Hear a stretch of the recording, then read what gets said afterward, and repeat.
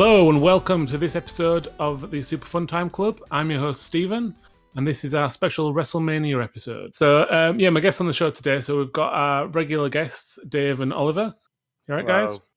Greetings. And we've got a special guest today. That's Sean Only, UK wrestler. How are you doing, Sean? Yeah, that's me. I am special, indeed. You got that bit right. He is special indeed. And I'm a guest, I suppose. So factual thus far. So, Sean, do you want to just tell us a bit about yourself? Yeah, my name is Sean Only. I've been wrestling professionally around the UK circuit for several years. I also have a pretty decent knowledge of video games. I am one of the reviewers, and I also pen the retro column for Starburst magazine, so I've got a bit of an insight in games, somewhat, I guess. And what sort of games are you mainly into? I suppose survival horror, 2D fighters, and 2D shooters, retro stuff like that, as well as anything horror-based I'm generally quite fond of. But I play a bit of everything because it's nice to broaden one's horizons. Have you played Resident Evil 2, the remake? I absolutely have, and it was just astoundingly, amazingly, wonderfully fantastic. Like, some of the most fun I've had playing a game in my entire life. Fun? How can you have fun playing a game like that? It's terrifying. Well, yeah.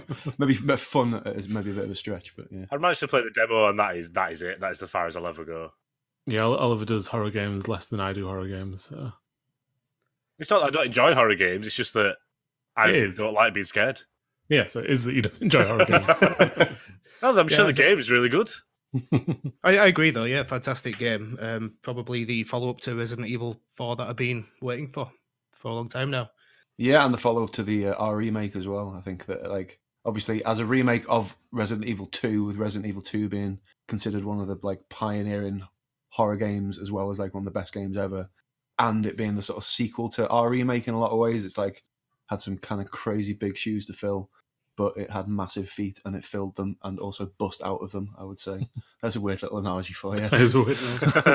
So, other than horror games, and other than obviously the PlayStation 1, what kind of console do you grow up with then? I started with the 8-bit stuff because I'm like older than I'm going to admit here online. I retroactively was time traveling and playing 8-bit systems prior to my birth. No, that's a lie. Yeah, so I started with like the Game Boy and the NES. I've basically had everything up to modern day. We've got like about 20 or 30 systems set up over a couple of different TVs at home, much to my missus's chagrin. Oh, excellent. Oh, that must take a lot of space up under the telly. It takes up a lot of wires. Our house has many a wire. Oh yeah, I mean we've all been around to Steve's when he's doing like one of his gaming tournaments, and he's got his all his retro arcade stuff set out, and it looks awful then, and that's only like 3 or 4. Yeah, Pete can share my pain with buying a large CRT TV. Yeah. Although at least you didn't have to take yours upstairs. Well, that was the plan when we moved into the new house. The idea was that we'd have like the upstairs room as the retro game room, and the downstairs one with the flat screen, HD gimmicks. And then we discovered that like getting the TV upstairs was physically impossible and mentally impossible as well. Like just all kinds of impossible. So they're both downstairs. Yeah, I've got a 30-inch CRT sat here next to me, and I did permanent damage to myself bringing it into the house. So you know, moving it from its current perch is going to be a job. It's basically a tank with a screen. So, yeah. I've just realised it's really hard for me to call you Sean, so I'm just going to have to say the word Sean a lot and then just edit them out of the top of Pete. No one notices. Sean! Like an old football game where they just shout out England randomly at times. It'll be edited like, so, Sean, how are you today? So, Sean! How is things? For clarity's purposes, me and Stephen have known each other for many years, so he knows me by my real world name of Pete, but no one else can call him. But no, it's not allowed. Right. So we're going to start off by talking about with our Gem or Junk section, and we were reviewing this week WrestleMania the arcade game. So this game came out. I should have written it down, but I believe it was about 1995. 95 indeed. Yeah, that's correct. It's in my notes. Excellent. It's in my brain notes. And so it came out on the arcade initially, and then it also got ported to PlayStation 1, Mega Drive, Sega Saturn, Super Nintendo. I think that was it. So for me personally, this is generally when we do Gem or Junk on the show, it's not games that we've played before, but this. It's almost a rate my childhood section in a way because this is the game that I played as a kid. I didn't play it to death or anything though, but I remember being really excited about getting this game. I believe I probably got it about a year after it came out for the Super Nintendo, which is actually since I've replayed it, is actually by far the worst version of it. Yeah, that's where I came across it as well. Playing the arcade game when they went up to this, it's night and day, really, isn't it? Yeah, it's like a completely different game. But yeah, I remember getting this for one of my birthdays, and I knew I was getting it. And I remember like sneaking into my mum's room and taking it out and playing it, and then I remember she found it in my cupboard, and she was like, "What's this doing here?" And I was like, "Oh, I just took it because I wanted to copy the instructions out into a book." It sounds like a story that I've got where I found something else in my mum's closet. I took it out and started playing with it. Yeah, it's similar to that story. Is this a really appropriate time for this? Keep it for the therapist, Dave. Guys, what formats did you play this on in preparation for this? So we'll start with you, Dave. So I just played it on a MAME emulator. No, so you've got the arcade conversion. Oliver? Yeah, same here. Sean? I little flip between the Mega Drive and the SNES versions, and I've also got the Saturn version. Excellent. So, but you told me not to look at that. You specified Mega Drive and SNES, so I didn't even bother. I didn't even realise I specified. We're already stretching the boundaries of retro gaming on this podcast up to now. Yeah, I mean, it would be probably the only Saturn game to ever get reviewed on the show. I still think Saturn's pushing it a little bit. Well, like theoretically, it's meant to be a 10-year loop period, so anything over 10 years. So like, there's 360 games that are technically retro, according to those parameters, at least. That seems like a short cut off to me. We pretty much class anything on this show anyway. It's anything that's like older than like 10 years. So basically, pre 360 is what is our cut off, I guess. Basically, if I don't remember it, then it's retro. Yeah. So so me for this one, I played on the SNES version and on the PlayStation 1 version. And yeah, like Dave says, it's absolute night and day. So the difference is, so Oliver, do you think you didn't play the Yeah, I've not even seen anything of the NES version, so yeah, do you want to go through why that one's so terrible? Is it NES or SNES that came out? SNES, yeah. So basically the SNES one, so the game doesn't have a big roster anyway. There's only 6 characters. Sorry, there's only 8 characters in the main game, but the SNES one's only got 6. So it removes Yokozuna and Bam Bam Bigelow. I don't think it was because they're fat. That seems like a weird. Size this much. Yeah, I don't think. I'm guessing was slightly too large for them to deal with. Yeah, it doesn't seem like it's that. I think it must be because from looking at it, it looked like it must be to do with like I don't know if you use Bam Bam Bigelow, but he when he jumps off the rope, top rope, he does like a splash and like sets on fire and goes through the ring. There's a bit where like his head turns into fire and headbutts people. And Yokozuna had a few like sort of I can't remember exactly. He had a few flashy looking moves as well. So I think it's just that you couldn't really edit those ones down as much compared to the stuff like the Undertaker's ghosts and stuff. How does that compare to the Mega Drive version then, Sean? Because you said you had a quick bash on that one as well. Yeah, well, what I noticed, sort of like from my recollection, the Saturn one's the only one that I'm like really familiar with, and I sort of like had a bit of a bash through the Mega Drive and the SNES ones just for research purposes. So obviously, as Stephen has pointed out, there's two extra large chaps, Bam Bam, and Yoko, the extra 2 guys. The main difference I found was like the difficulty. You can go through the SNES one button bashing and pretty much clear the whole thing without too much effort. And the Mega Drive one initially seems like virtually impossible. I'm sure there's like some techniques and stuff, whereas the Saturn one's kind of like the middle ground. The main note I noted down between the SNES one and the PlayStation 1, other than obviously the graphics, was just the speed. Like the SNES one, it didn't feel that difficult because it wasn't quite as fast, and the AI wasn't as good. But then when I played the PlayStation 1 version, it seems like it's running at twice the speed. I found it a lot more difficult to sort of pull off any moves or even just get time to do it. Like some of the moves you have to, like Doink the Clown's hand buzzer, you have to hold down one of the buttons for 3 seconds, and I never got enough space to be able to do that on the PlayStation 1 version compared to the SNES one, when it did seem a lot easier in that respect. I guess the PlayStation 1 version is a lot closer to the arcade game then. So with the extra power that that machine has. Yeah, definitely, yeah. I think with a game like that where you're using digitized sprites and whatnot, the difference in frame rate is going to come across like massively. So obviously the PlayStation and the Saturn version frame rate's like pretty high, whereas it's almost feels a little bit crippling on the Genesis, the Mega Drive version particularly. Yeah, but I believe there was a 32X version as well. That was I think it was meant to be okay, but it only ran at 30 frames per second, so it didn't look quite as smooth as the other ones. But I'm guessing it's still a lot better than the SNES. Surely 30 frames was fairly standard back then. I mean, for some stuff, maybe not for a sort of arcade conversion fighting game with real graphics and stuff. I think 2D games, sort of from the 16-bit era, generally run at 60 frames per second, or 50 if you're in Europe, because of the difference between PAL and SCART. Right. Yeah. Okay. But yeah, it's not unusual back in those days to have 60 frames per second. You were just rendering 2D graphics. So the reason I chose this particular game out of all the others is basically because it's not really like the others. This is, I mean, some of the early ones, which we'll get to later in the show, are kind of just fighting games rather than wrestling games. But this one's just a pure fighting game. Like wrestling almost seems an afterthought. You don't really have a pin button, do you? Like when you win, you pin them, but it's just like automatic, isn't it? It's just whatever attack you press just pins them, I think, doesn't it? Yeah, you can do there's tons of moves, but you can do an entire match without picking someone up or slamming someone. It's all sort of over the top and fast paced, and matches are 1-on-2 and 1-on-3 and 1-on-1. It's and there's no tag in the 2-on-2 and stuff. So it just didn't really feel like a wrestling game. So that's kind of why I picked this one, just because it was stand out and different and something that it got really good reviews at the time. And it's not one that I remember that fondly, so I wanted to give it a proper go.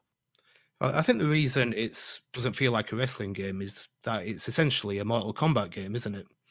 Yeah, in a way, yeah. I mean, it's got the it's a bit different with the X-axis, I guess. Is that X-axis? You kind of got that belt scrolling thing like you get with the old school beat 'em up kind of.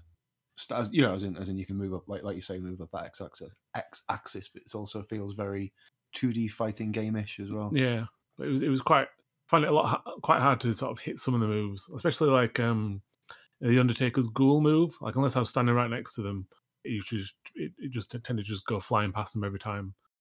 But I guess there's no jump, so that's the difference as well.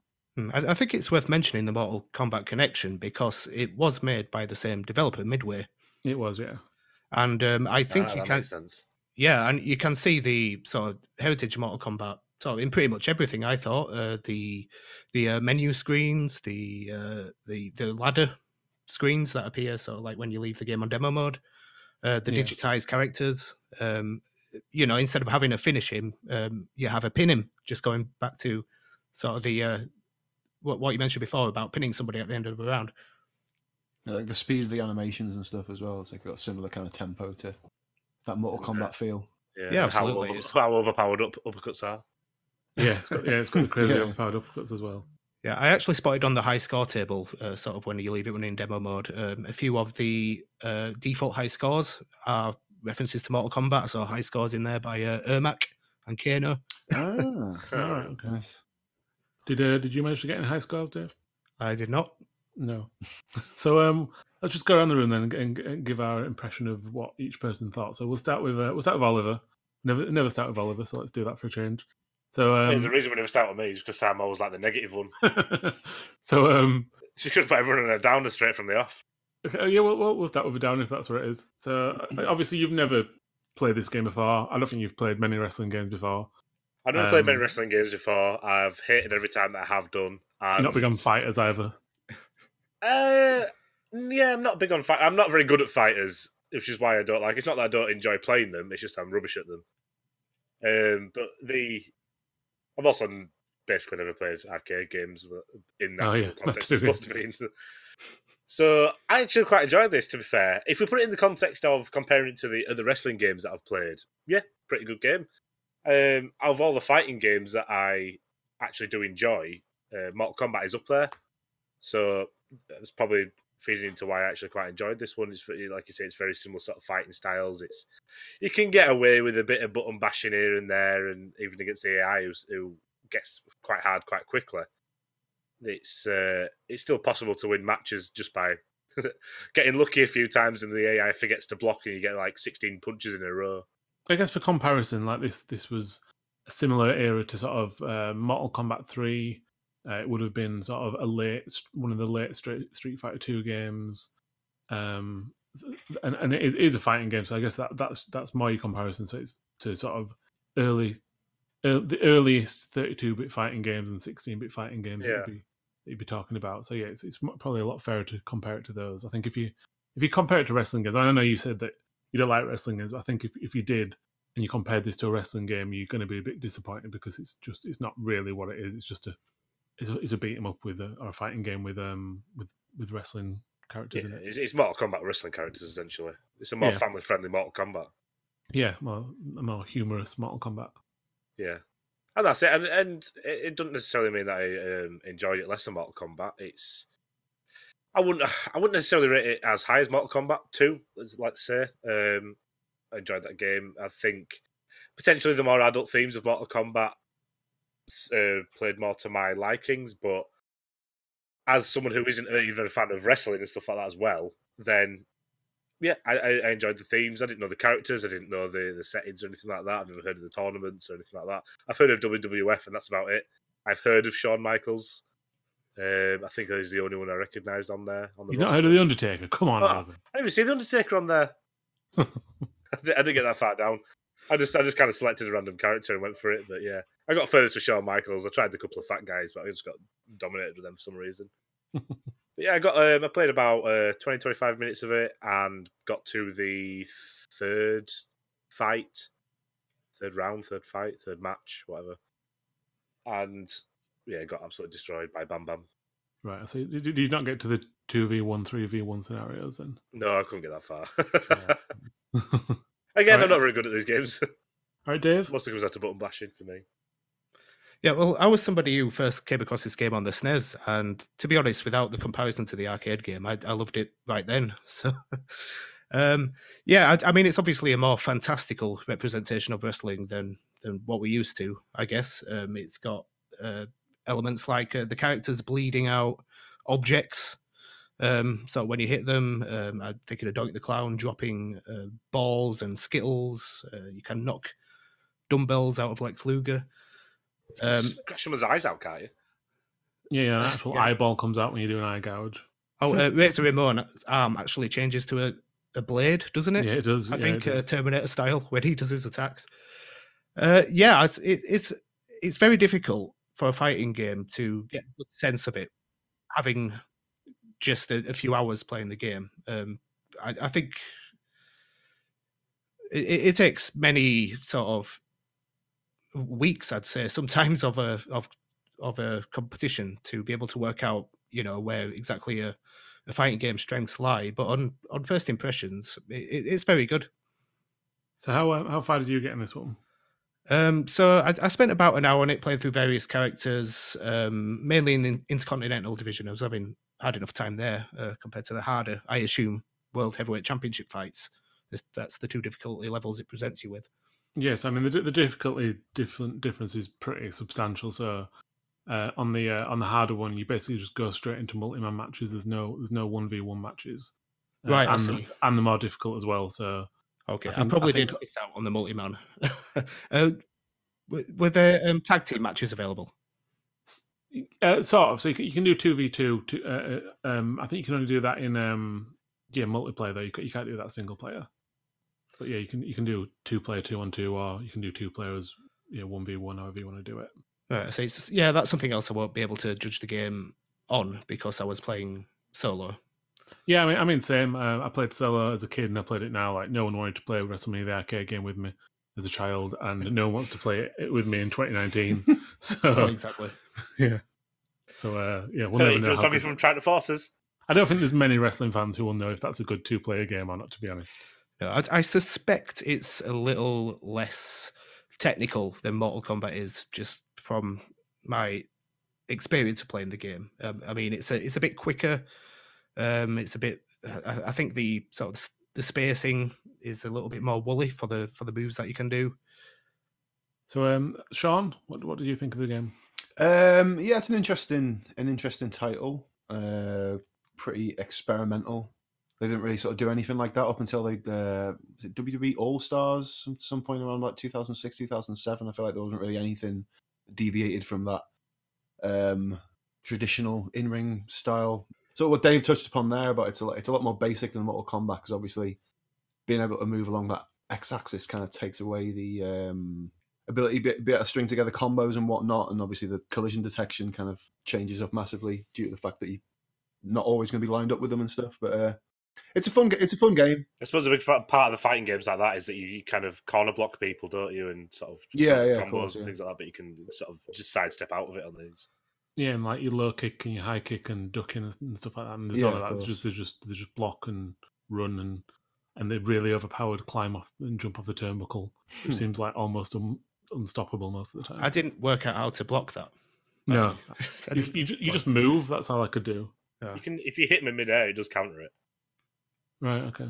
It's definitely a fun game though. It's one that you'd if you're a fan of wrestling games, and if you're a fan of like the old school 2D style fighters, particularly Mortal Kombat's digitized sprite style ones, then you're probably going to have a good time.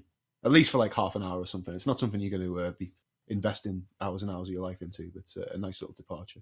Yeah, I mean, I'd agree. I mean, as a kid, I must have loved it because I played it a lot, as mentioned, by myself. But I played it on the Super Nintendo, so it wasn't that difficult. I don't remember struggling with it. I don't remember pulling off the moves. I was always more excited by a wrestling game by how many moves each wrestler could do. And so as when this one originally came out, the fact that you couldn't do that many actual wrestling moves probably would have been a bit disappointing for me. But I would have just sat there and done everyone's specials and gone through all the characters. But then, yeah, the fact that there was only 6 characters on the Super Nintendo probably would have been a bit disappointing for me as well. But one thing though, because we're all sort of giving it sort of relatively average scores, or saying we had a fairly good time with it, but nothing particularly groundbreaking. It does often come up in conversations of like the greatest wrestling game of all time. A lot of sort of like big wrestling game fans often name WrestleMania the arcade game up there with like No Mercy and whatever other classic ones there are, Fire Pro and whatnot. Yeah, that's true. Certainly, my experience of researching the games, it was mentioned a hell of a lot. I think that's partly because it is so unusual having this kind of fantastical element to it. It is just one of those pick up and play ones. It has got a level of easy to learn how to master, which a lot of wrestling games, if I've come across, I do not have that. You need to spend hours just learning what the buttons do. Yeah, it's immediately understandable. I mean, most people have played a Mortal Kombat game, so coming into this, it's not quite as tactical as you would normally expect from a wrestling game. I did enjoy it. I mean, it's nowhere near as good as No Mercy or some of the SmackDown games, or pretty much anything that came after it. I would say is better than WrestleMania the arcade game, but I would say it was the best game up to that point. Playing it now, yeah, my initial thoughts when I started playing it was just that it was terrible. I started on the PlayStation 1 version. It just seemed too fast, too hard. I couldn't pull anything off. I ended up having to whack the difficulty down to easy, and then it became a bit more bearable. I think once I'd played it for about 15 to 20 minutes, I actually started to quite enjoy it. And I think compared to other fighters of that era, it does hold up well. I'd probably put this on the same level as Mortal Kombat in terms of fun.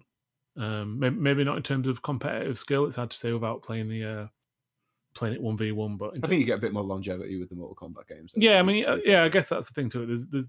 There's only 2 modes essentially, other than 2-player, and there's only 8 characters, and each character's got about 3 moves. Yeah, playing the arcade version, which I did, I would have found it quite hard to judge how much of longevity the game would have had, because being a coin guzzler is kind of tuned to be very difficult. Ramp up in difficulty extremely quickly. Yeah. And I guess the home console versions often a bit more of a tuned single player experience.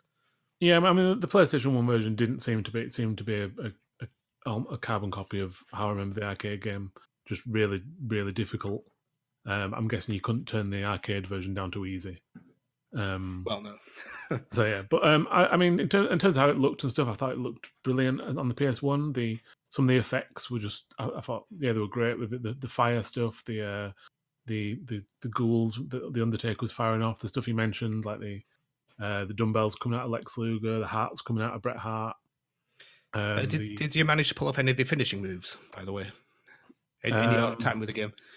What were the finishing moves that I could pull So off? I remember Undertaker had one where he sort of boxes the opponent in a coffin and then kind of magically shoves it into the ground, and a tombstone appears up where. All right, no, I didn't even know.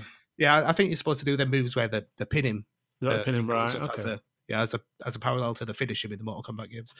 Oh, that's interesting. I might give it another go. I mainly ended up maining the Undertaker while I was playing it and spamming his sliding chokeslam move because it looked cool and you could pretty much hit it from anywhere. It seemed the best one. Once I got into the 1v2 and 1v3, it was damn near impossible. I just found it so difficult to take on that many people. It felt like it ended in about 5 seconds. I was always a Doink guy. I loved You were Doink Doink? as a child. Yeah, I think I was a disturbed kid. Unusual selection for the game, though. I thought. What, Doink? Yeah. I guess it's because of his over-the-topness. never heard of It was Doink. quite an over-the-top game. Yeah, I mean, just given the fact that it wasn't really the greatest era in terms of WWF star power, so there's not like necessarily the hugest selection. Yeah, what would Doink the Clown have been doing in '95? I'm not even sure. And would he be feuding with Crush? No, that would have been '93. That Right. was like when it. Yeah, was Doink even still there in '95? That's a fair point. I don't even think he was still I around. think that would have been when he left, wasn't it? '95. I mean, Diesel seems like the biggest omission. I mean, he was a champion throughout 1995. He's not in that game. I guess is Goldust in it? Goldust not in it, is he? No, he's in the. Is there more characters in the arcade version than the? No, there's consoles just version? 8. Oh, it's still only 8. Yeah. Jeff Hardy, I've heard of. I guess it was probably in. It was probably made in '94, wasn't it? Because they had to do all the capturing and stuff. Yeah. So it's probably based on the '94 roster. Because There was a much longer turnover with games and whatnot back then. yeah, as well. because if you play, there was a follow up to it made by Acclaim called In Your House, and if you play that one, that seems to be more like the '95 roster. So it's like Ahmed Johnson, Goldust. I was going to mention that actually because that to me, like again, I've got the sort of Saturn version of that. It's very difficult to distinguish the difference between that and WrestleMania the arcade game. I think but In Your House never comes up in these like sort of greatest wrestling game Yeah, conversations. I did have a go on it after I played WrestleMania the arcade game on the PS1, and it just didn't look anywhere near as like nice as WrestleMania the arcade game. It didn't have the same effects. Yeah, maybe it's just the Saturn version. I must admit, I'm only actually familiar with the Saturn version of that particular one. Because I'd never even. I guess that's the other thing as well. It wasn't very well advertised because I like to pride myself on playing wrestling games as a kid, and I'd never heard of that until it got to about 5-10 years ago, and I was like, oh wow, when did that one sneak out? So yeah, that's and also it didn't come out in the arcades, and it's an arcade game, so I guess that was a bit weird as well. All right, so we'll go around and just say if people thought it was a gem or junk. So I'm going to go first. For me, it's borderline, but I'm going to say it's a gem. Well, to be honest, gem or junk, it doesn't really leave much room for leeway. I don't really think it's either. If like being forced to distinguish between those two categories, I would. But you are. Yeah, I'm going to go for gem rather than junk. It's definitely not junk, but yeah. Junk or not junk? That could be a better thing. So not junk. Yeah. Okay, Dave. Yeah, like Sean says, doesn't leave much room for nuance there. I would probably slightly be tipping towards the side of gem. Yeah. Okay. And Oliver? Yeah, again, with my limited knowledge of arcade games at the time, I guess I would lean towards gem because, I mean, I enjoyed it for the short amount of time I played it. Excellent. So that's 4 gems out of 4 gems. So essentially, this is 100%, 100% game, 10 out of 10. So the proof, basically, it's the greatest game ever made. Yeah. Well, until we bring No Mercy on the show, then see. But Oliver's not going to like No Mercy, so yeah, that's probably how that's going to end. Yep. Yeah, good stuff midway. Good stuff midway indeed. So is that our first complete? I guess 4 out of 4 or 3 out of 4. Is that first unanimous gem? It's our first gem at all, isn't it? First All-Star. Well, yeah. So what else have we done? We've done the Captain Planet one, junk. To be fair, I mean Captain Planet. What is so far the only gem or junk we've done? We've done a lot of similar segments, but all with different names of varying degrees. So yeah, Captain Planet junk, WrestleMania arcade game gem.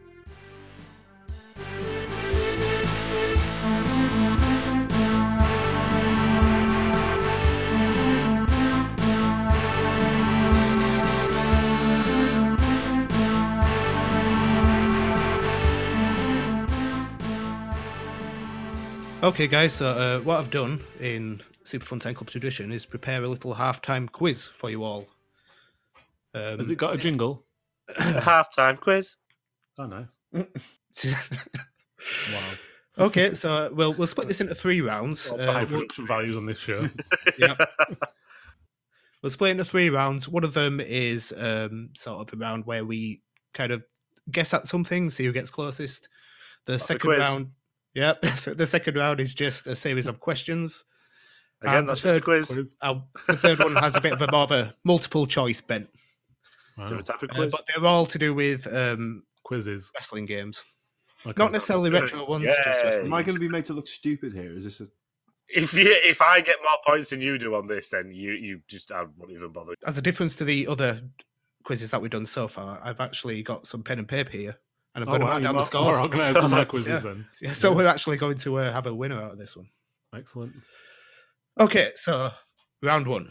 Hopping over to the WCW side of the fence for a moment. To ask you, Hulk Hogan.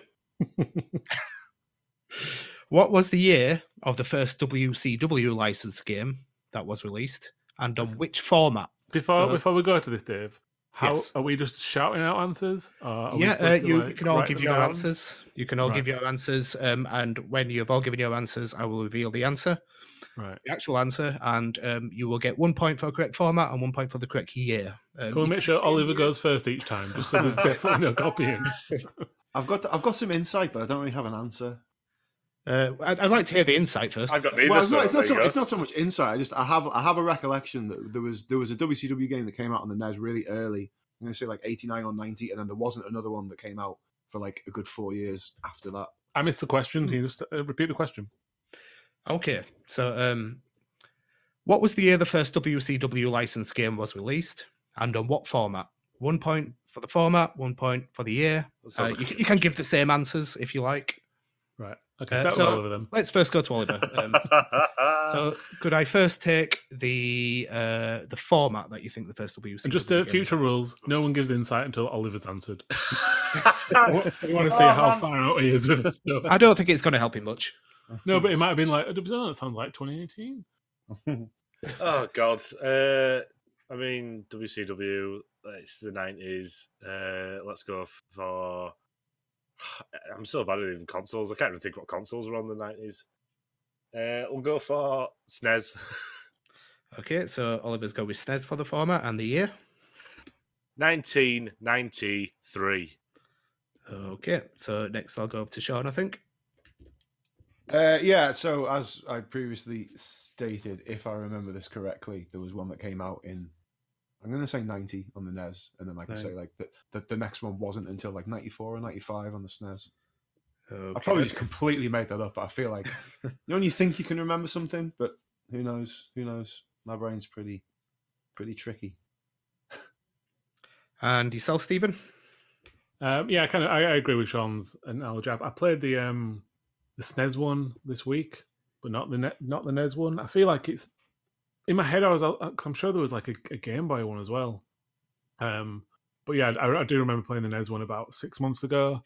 It looked like it should have come out in about the late 80s, but WCW wouldn't have been around, especially not to make games until, I reckon, judging by who, I think Sting and Flair would have been in it. I reckon it was 91 on the NES. So you're going to go for 1991 on the NES. Well, that sounds like I didn't do as well as I thought. I didn't do as bad as I thought I would have done. Still time. Okay, so I can reveal that the correct answer was yes, it came out on the NES. So that's a point there to both Sean and Stephen. But it actually came out in 1989. Oh, see, wow. See, I did say 89 in my initial. But I was like, when you find answer, it don't count. Too early. It looked like it came out in 89, but I felt like WCW. That's on record. This has been recorded. That's on record that I initially said 89 or 90. For context for people, I was born in 91. I didn't start gaming until the earliest PS1. Even then, I classed myself as a gamer until first Xbox era. Yeah, but Oliver, you're a retro game fanatic. You're on this podcast. I'm here as like a control sample. You know who Hitler is. You've heard of Hitler. You're aware of, I don't know, other Pol stuff.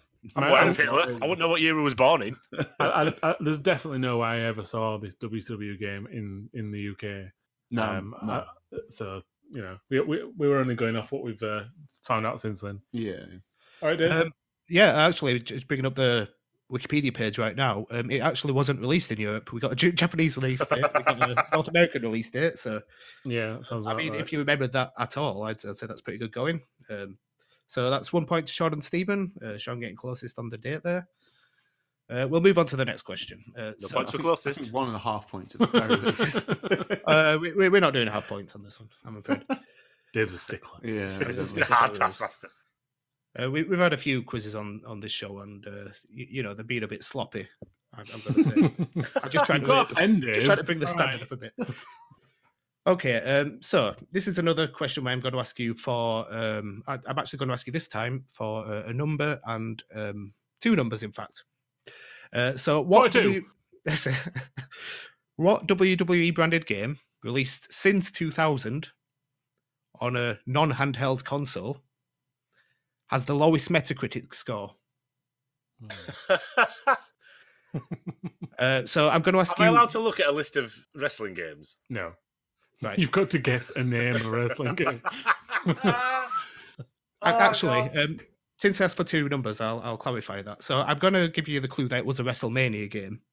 All right. So it was WWE WrestleMania. And what was its Metacritic score? Okay, well, there's only 2 of them, so this shouldn't be that hard. But Oliver, you go first. What even? Well, I'll go with the WrestleMania game that I do know, which is WWE WrestleMania, the arcade game. Okay, so me saying that doesn't give you any kind of slight clue that might be wrong. No, that's what he's gone for. No. Okay, yeah, so I'll accept that. Why not? And what was you said non-handheld, Dave? Yeah, non-handheld. That's true. Last time you picked up an arcade, Dave. Okay. So what Metacritic score did you think WrestleMania the arcade game got? Metacritic's out of 100, didn't you, right? Yeah. Yeah, so we'll go for 27. Okay, having just played that game, do you think it deserves a Metacritic 27? Well, no. I don't work for Metacritic, do I? Okay, Sean? I'm obviously wrong either way, Dave.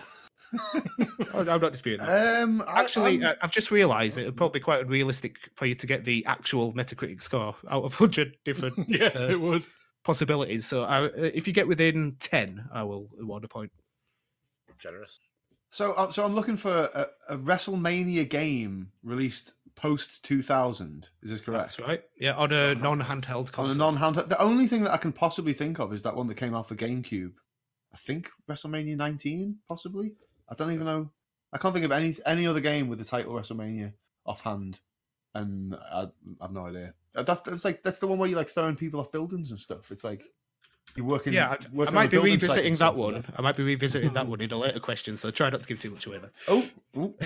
Okay, sorry. Like I say, that's the only thing that I can think of that would fit with the parameters of the clues that have been given. So that's the only answer that I can possibly give at this juncture. Okay, yeah, that's fine. And it got a critic. What, out of 100? Out of 100. Oh, okay, right. So even if I got the game wrong, if I can get close to what the worst Metacritic score is. So the worst ever rated wrestling related game since 2000 probably got a Metacritic score of like 52, maybe. Seems reasonable. 52. Okay, and Stephen, going over to you. Okay, so as far as I'm aware, there's only been like 3 it could be. So the WrestleMania 2000, I'm pretty sure that was actually based on WrestleMania 15 or 17, so it would have been 1999 when I was that came thinking out. that was out before. That was So yeah, I struck that off because I think that was before. Yes, I think that one came out before. There was You're 2 really on the game. out my research into this question now. I'm actually having to go to Metacritic to look it up. Okay. So yeah, I think WrestleMania 2000, because I'm pretty sure No Mercy came out in 2000, so WrestleMania 2000 must have come out the year before. Mm-hmm. The GameCube had 2. It had WrestleMania 18 and WrestleMania 19, I believe. Okay. It can't have been 20, so it must have been 18 and 19. And then it also had the other 2 Day Reckoning games after that. That was it for WrestleMania games. Out of the 2, 18 was the worst. So I'm going to say WrestleMania 18, and I'm going to say it got 63 I went down the same thought process, to be honest. Okay, so Stephen's gone for WrestleMania 18 and 963. I could actually reveal to you that the answer is WrestleMania 21 for the Xbox. Yeah. WrestleMania 21? I don't remember that. Anyone one. remember that one? Yeah, I don't even remember. No. Yeah, WWE WrestleMania 21 for the original Xbox scored a Metacritic rating of 56. Wow. So I think that puts... So would that have been after Raw 2 then? I guess it must have been. Yeah, Raw 2 was at similar time to the. Yeah, it must have been when Day of Reckoning was coming out on GameCube. Yeah, because vaguely- the first Raw was sort of like around Yeah, the I launch title. I do time, vaguely wasn't it? remember it now you mention it. So that's another point to Yeah, same. Sean and Stephen. Putting them Why, tied on 2 points. Why does Stephen get a point here exactly? For getting within 10 of the Metacritic score. Sure, you've got to get the What- game right what? to get the Since guess when? right. Since when was that? It's part my of the- show. Since when was that part of the deal? I have to look like a genius on this show. Dave, do I make this check out to your full name or? Yes, please. Yes, please. So the next round's going to be just a series of quick fire questions. Not expecting Oliver to do incredibly well with these, to be honest with you. But I'll be addressing You think wrong. you in turn. So All right, okay. see how many questions I got. Quick fire. I think we've got 2 questions each here. So We're calling this a lightning round, Dave. we'll call it a lightning round. Why not? Okay. I'm going to start with Stephen, I think, for this one. I'm going to test your knowledge of a game that you profess to love here. So, Okay. let's get it right. When were the WWE card game with Authority's servers officially shut down? 2 points for correct answer on all of these questions, by the way. Sure, Okay. there's a timer here. It came out in 2001. It was around for a couple of years. I reckon it got shut down in probably 2004, the servers. 2004. I'm going to go 2004. Right, the correct answer was actually 2003. Sorry about that. Stephen. Oh. Let's go over to Oliver next, I'd say. So I'm going to ask Oliver, Wait which on me. WWE superstar lent his name to an iOS drag racing game in 2018? I'm going to go with Stone Cold Steve Austin. Incorrect. It was John Cena. Oh, I'm not on that far off. They're both bald. Me and Pete me and Sean were both nodding at that one, saying, "Yeah, we knew that." Good old bald John Cena. Yeah. Infamous for his baldness. Yeah. His Okay. little hair. Okay, Sean. SmackDown Just Bring It featured a new metal star as a playable character. Who was it? Fred Durst. Bing! Why does he get the easy one? That was pretty easy. Like, to be fair. That's 2 Yeah, points to if you'd Sean. asked me I'm that, the I'd got guest. that right. Be nice. I'm the guest. Fair enough. Okay, who did go with first? Was it Stephen? Stephen. What Mortal Kombat character joined the WWE cast for the Android/iOS fighter WWE Immortals, which was shut down last month, sadly? I've actually played that game, but I don't remember any Mortal Kombat characters in. I assume there were. I'm going to go with Sonya Blade just because of the Ronda Rousey connection, Bah, I'm it was gonna say actually Jax. Johnny Cage. Ah, obviously. Because of the Miz connection, perhaps? Maybe. Somewhat. Who knows? Probably because of no connection. Yeah. Johnny Cage. So we'll go with Oliver next. I'm going to give you a bit of a chance with this one since you're currently trailing by quite some distance. I'm going to give you a question where each correct answer is worth 1 point. There's 2 answers for it. Oh, yay. Ah, easy. So the 2 female wrestlers, Dawn Marie and Stacy Keibler, had unusual finishing moves in the game WrestleMania 19. What Yeah, were yeah. they? They were the nipple twist and the butt cracker. It's not far off. It's actually not that far Can off we of one of them. pass? So Okay. is it the stink face and the? I guess it was the Bronco Buster. Did you want to do that? So what I've got here is Dawn Marie had a forced kiss as her okay. finisher, and Stacy Keibler had a butt wiggle at the opponent. Oh, come on. That's I right, think- maybe I wouldn't have got that. I think that's close enough to a butt cracker that I might go bing and award Oliver Yeah, I 1 do point remember to get that off the now, mark. because you could change your male character to do those moves, and it was always quite amusing. You change Mark Henry to win with the butt wiggle. Sean, what was the name of the name? What was the name of the name? That's what I've written down here. What was the name of the name of the vehicular? Is that what you say? Vehicular combat game Vehicular. Vehicular. Crush Hour. I'm going to stop you before you even Crush finish. Hour, yeah. Okay, I was going to say it releasing Crush GameCube Hour, yeah. in I 2003. can only but remember Crush one vehicular combat Yeah. wrestling related game, so I'll cease your. Did you ever play it? No, I did not ever No, I play it, never and played it. I refuse to. It was an odd one, wasn't it? Like, there's not been many like non-wrestling WWE licensed video games. Can you think of any others I bet there's more other than like iPad stuff? Yeah, I bet there's more than like you think there are, but I can't think of any off the top of my head. No. No. Mate, potentially that All Stars one might count, and potentially the WrestleMania arcade game might count to an extent. maybe. But, Yeah. I don't know. Not quite as much as random cars. No.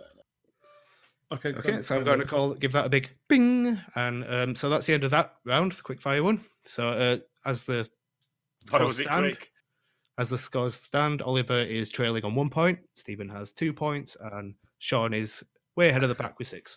I'm only 1 point behind you, Steve.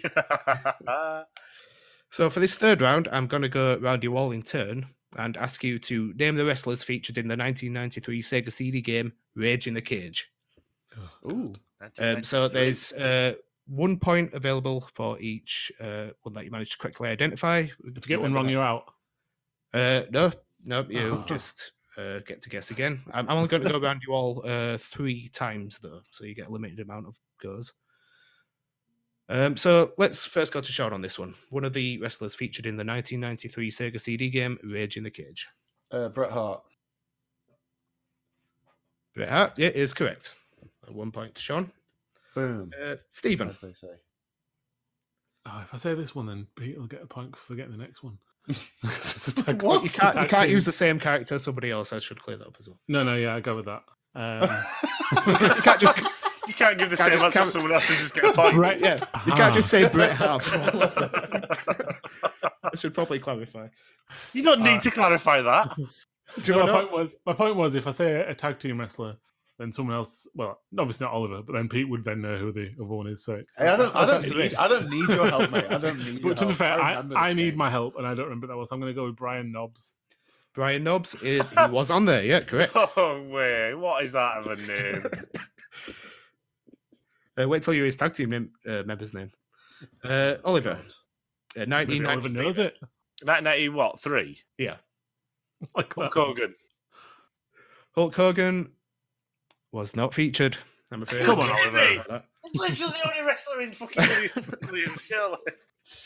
This must have been during one of his, difficult years, I imagine. This was when he went to. Oh yeah, he left in '93. So I don't. It must have been late '93. No, this is would have had- the interim period. This is pre WrestleMania return. Oh, you think? Yeah, Right. yeah. Yeah. I mean, he gets I don't think a huff on from now and again, doesn't he? And So I you did know. always want this game, but I never had it. And I remember trying it on an emulator a couple of years ago, but it just didn't quite Oh. work well. It's not great. No, Was Yeah, 1993 the year that WCW ended then? no. You're about nearly a decade too late. Too early. What the hell? It's close to when WCW started. like- Yeah, maybe that's what you're thinking. so we'll go back to Sean. You got any other guesses for the? Any characters? Yeah, I'm gonna go with Flexi, Lexi, Lex Luger, Luther Luger, man. Lex Luger is correct. That's another point to you.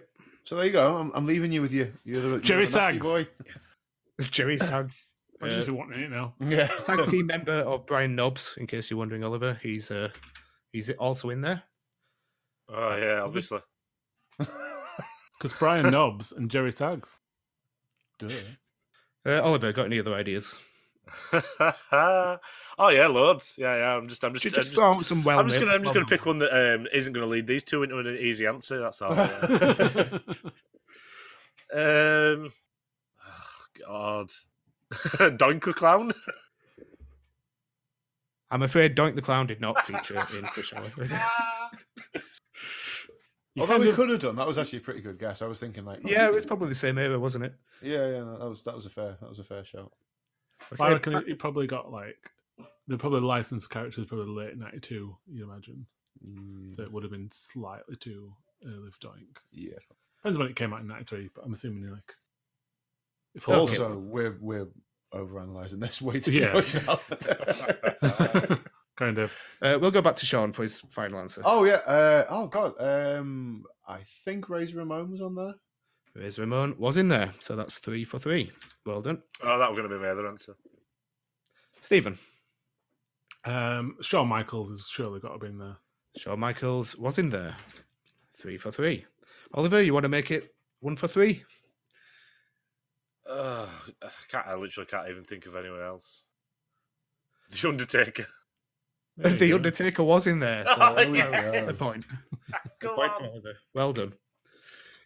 So looking at the scores, we've got Sean still in the lead with 9 points. Stephen is not catching up, but pulling away with 5 points. Oliver's on 2. And we got one more round here. This is very similar to the last round. You'll all get 3 guesses at a subset of wrestlers, and I want you to name any wrestler featured as a cover star of the SmackDown versus Raw series that run from 2004 to 2011. I'm also going to say that you get 2 points for anybody who hasn't won any of the WWE Heavyweight Championships. If you correctly guess the only female cover star of that era, or anybody who isn't a wrestler as their primary job. Do you understand all that? Do you need me to repeat? No, yeah, we get it. It's just tough. Okay. So I'm going to start with Stephen for this one. Oh, jeez. So it's any cover star. Just SmackDown versus Raw. Just SmackDown versus Raw. Any cover star, 2 points for somebody who hasn't won the WWE Heavyweight Championship, the female cover star, or somebody who wasn't primarily a wrestler. Oh man, this is tough. I'll go with the Big Show. The Big Show, I do not have down. No, he wasn't on there. I would have gone with the Big Show. I have no idea. I was thinking he was on the ECW one box. strange But one. yeah, it wouldn't have even got me like big points or anything. I just thought no one else will get him. Was that one for the SmackDown versus Raw series? Yeah, it was SmackDown versus Raw featuring ECW. I think it was like 2006. It probably would have been. Okay, hopefully that isn't one that I've. It might not be on it. I was just trying. I had an impression he was on it. I was just thinking of the mainline numbered SmackDown versus Raw series. We'll go to Oliver for the next one. Did it have numbers? They're all 2006. Oh, years, 2007? yeah. Yeah, it would have been, yeah. But yeah, it's fine. So these are fairly modern wrestlers, I suppose. You're talking like probably gonna go- 2003 to about 2012-ish, maybe. There's probably something. I've never played it. I mean, have we played SmackDown vs. Raw at yours? At any points, D? No, we'd have moved on to newer ones by then. Oh, great. So I've literally never even potentially seen a cover of these and never played them. I'll stick with one of the classics that I've gone with so far, with the Undertaker. The Undertaker was on there. Yes! That's for 1 point. Oh, right, okay. Oh, man, the best. Okay, Sean. See, my knowledge of wrestling games of this, anything other than the sort of really old ones is probably pretty poor. So I'm struggling to. But like when I'm picturing the covers, I can picture multiple people on quite a lot of them. So I'm thinking like basically anybody from that era that I say is. Do you know what I mean? Any of the main event type guys. One who's not Big Show. Yeah, sure. It's I've apart got from Big 12. Show. I've got 12 So- separate ones. So if I go for the obvious in John Cena, then I'm going to at least get a point out, I would imagine. Yeah, absolutely. John Cena was on there. I hope you weren't expecting me to tell you which year the cover stars were on, because I don't. I've just got a big list. I really don't care. I could tell you. Back All right. to Stephen. I'm going to go with Bobby Lashley. Oh wow, Bobby Lashley was one of the 2 pointers, being the somebody who never won any of the WWE Heavyweight Championships. Yeah, I think he was on 2000. ECW Heavyweight Championship, does that not count? No. Are we going to get bogged down with semantics here? I think he was I was one of the really background hoping- characters on the one with the Undertaker. I think it was 2008. I was really hoping somebody wouldn't try and fight me there over a technicality, because Yeah. Sorry, we'll edit it out and we'll have Pete saying yes. Yes, I agree. Okay. So that's 2 points for that one. Oliver? And now I've completely dried up. I'm going to go... Because you said there was one that wasn't primarily a fighter? Yeah, Primarily a wrestler, did you say? that's correct, yeah. Shot in the dark, Brock Lesnar. Brock Lesnar was not on there, unfortunately. Ah. Sorry about that. Sean? Was it Megan? Oh god. Okay, so yeah, I mean, I'm way in the lead points wise, so I suppose I can be a bit more like throw caution to the wind, Take a risk. and try and get the one female. That's what I was thinking about.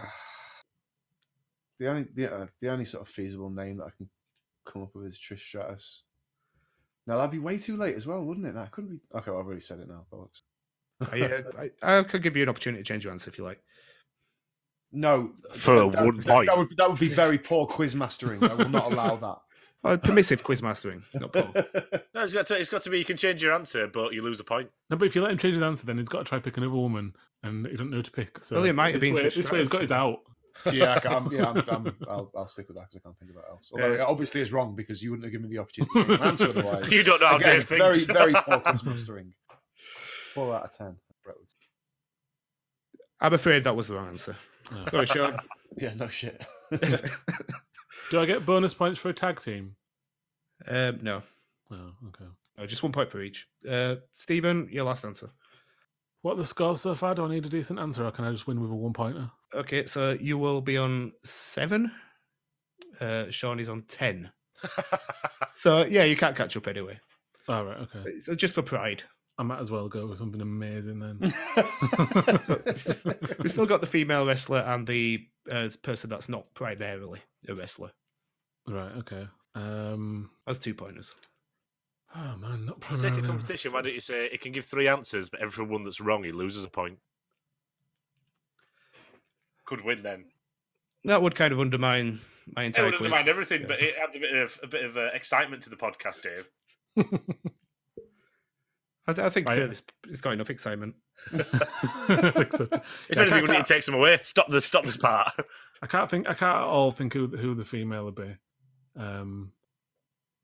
For the non wrestler, I mean, I'm tempted to go with Shane McMahon, but I'm going to go with an obvious answer, and I'm going to go with Shawn Michaels because him and Triple H were on the 2007 one as DX when the fancy tag team stuff came in. So Shawn Michaels is my answer.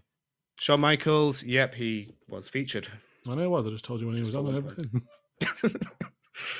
Oliver? Yeah, but that's only 1 point though. He's not a non-wrestler. That is 1 point, yeah. Oh, he is now.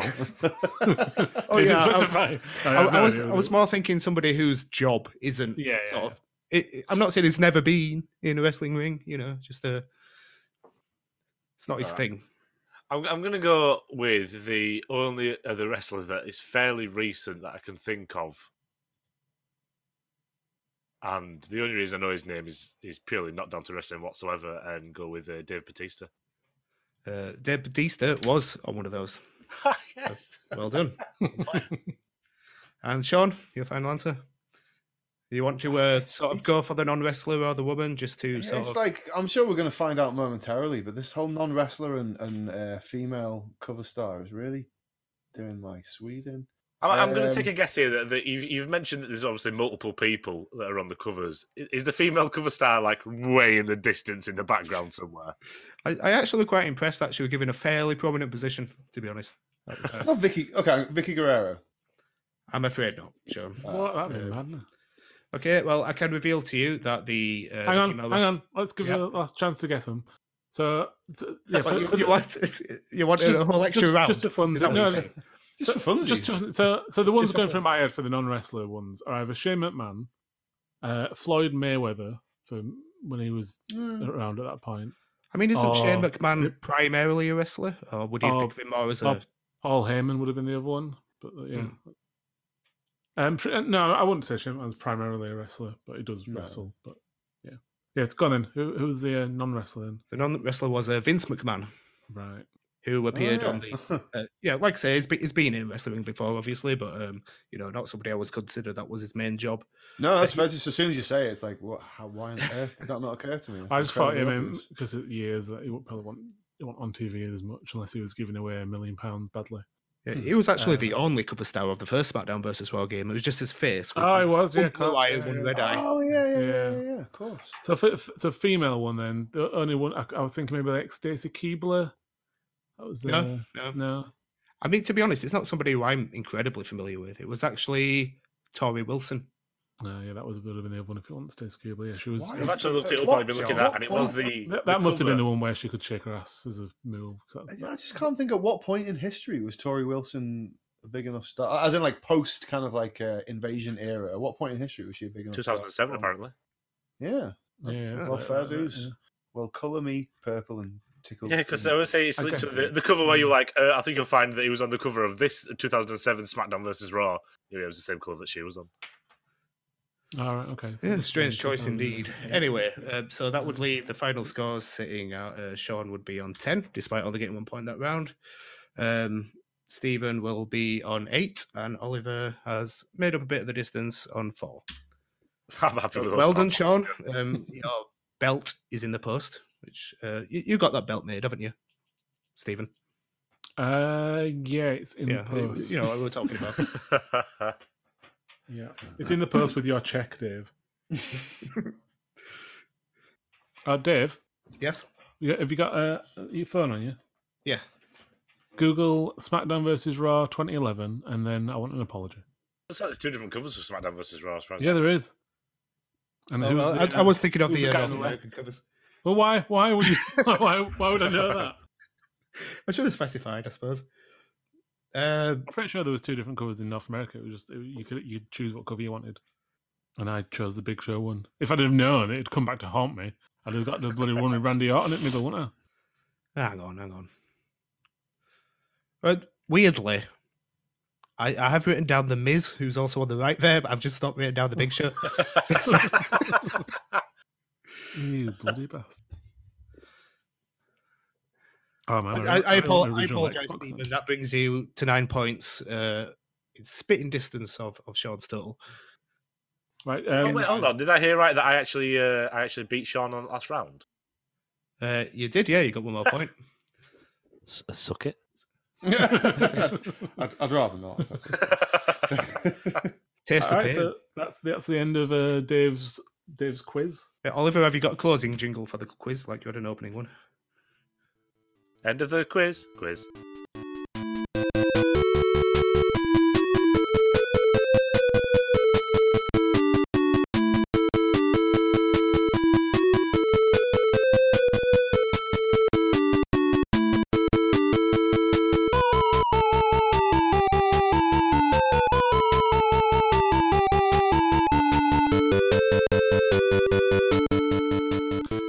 Okay, welcome back to the second half of our WrestleMania special podcast. In this half of the show, we're going to be talking about the complete history up to 2000, where we're ending it, of WWF licensed wrestling games. So we're going to start off way back in 1987. So the first one that came out, I've never played it, Micro League Wrestling on the Commodore 64 and on the Atari. So I'm guessing no one's played this game. Am I right about that? No, I've played it. You played it? Wow, Dave. Played it. Obviously, you played it in the last 24 hours. Correct. Yeah. So yeah, I never even heard of it. I mean, you wouldn't even know that it was a WWE game, would you? Being called Micro League Wrestling. I mean, you would if you've seen the box. It's got Hulk Hogan on the cover. There's a WWF logo on the bottom right. But yeah, it's called Micro League Wrestling, apparently part of the Micro League Sport series I've never heard of, and made by Micro League, who also I'd never heard of at the time. Yes, it came out Commodore 64 and Atari originally in 87, and then 2 years later it was ported to the DOS and Amiga. To DOS and Amiga. Yeah, Amiga's where I played it. And it's it's weird. It's like a term. I've had a look at it. It's a turn-based game. You've got like text down either side, and then you've got like a still image in the middle that changes depending on what happens. And you text on either side just like a list of moves, a punch, kick, leg drop or whatever, block, and then. So, Dave, I've only seen it. I've not played it. How on earth does that game work? Okay, so it's either 2 players or 1 player against the AI. You get given a list of moves down the left and right hand side of the screen, which I imagine would be a bit of a problem if you're playing 2 players, since there's no way to sort of like hide your move from the other person without maybe putting a piece of cardboard right in the middle of the screen or something and sitting either side of it. But each character's got a few basic moves, a few special, and a face or heel move, which you can call upon. So you basically you both select a move, and I think how it works is a random number generator decides whether you are successful or not in that move. So the challenge of it is you could either go with a move that is likely to be pulled off and do a little bit of damage, or a move that is less likely to be pulled off and do more heavy damage, or this special face or heal move which does a lot of damage, but it's only got a tiny chance of actually occurring. Right, And okay. as you do this, there's digitized stills of real wrestling matches in the middle of the screen, which kind of play out what you've just done. And the Mhm. objective is to sort of cause a certain amount of damage to the other player. So what's the roster like on this? Is there Okay. a few people to choose from, or So you get the Amiga version that I played. It's just Hulk Hogan versus Randy Savage on one disc, and the second disc contains another matchup. I think don't think I wrote which one that was down. In But that yeah, one, you could play Randy Savage versus Hulk Hogan. yeah, quite possibly. It's. So I guess you've got some commentary at the bottom. Is it Vince McMahon and Jesse the Body Ventura? Is Yes, that indeed. Yeah, that's correct. They'll sort of have a little powwow down at the bottom while your moves. The cover Yeah. has a really odd picture of Hulk Hogan, and he looks like he's in so much pain. You don't pick the champ, McMahon. Yeah, it's also got pre-match interviews and entrances. It's pretty unfathomable without the manual. I assume like this was back in the days where everybody would read the manual. We've as a just matter of got call. we've got a playthrough up on the screen in the room like right now, so we're watching it as we speak. And it's like I'm every time I look at C64 games, I always seem to think this because it's like the amount of detail that they managed to get, considering the limitations of the system. I'm not like particularly technologically educated on it or whatever, but it's like there's a really specific kind of technique that they had to use to get the graphics that was like totally different to like other systems at the time.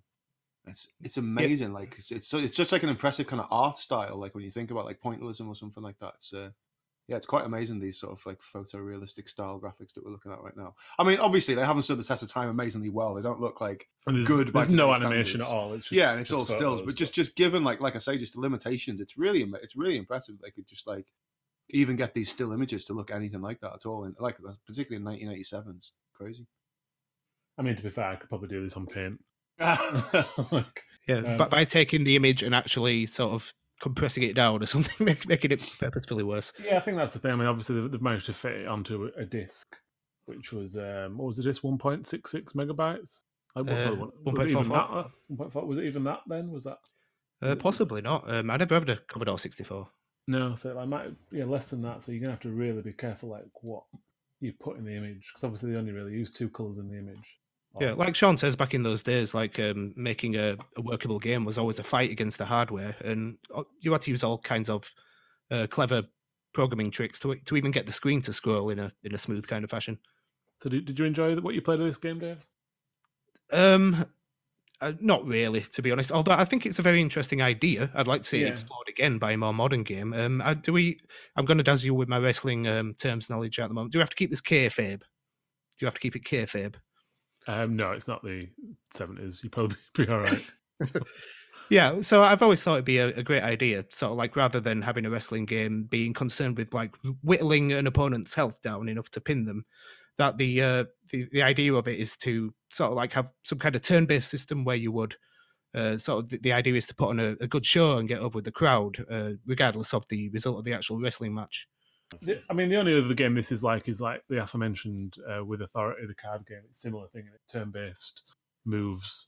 It's just that was done with cards and had a lot more depth to it than this. But for 1987, it was an interesting idea. I guess I'd have been 3, so I'd have been thrilled with it. But I can't imagine coming back to it in the 90s. I'd have been too happy about it. I'd say 1987, it was an interesting idea for a wrestling game. It wasn't necessarily just an idea in general. I'm sure there was more fun to be had with 2 players, sort of in general on the Commodore 64. You could play this across a modem, which I think is probably fairly unusual for the time.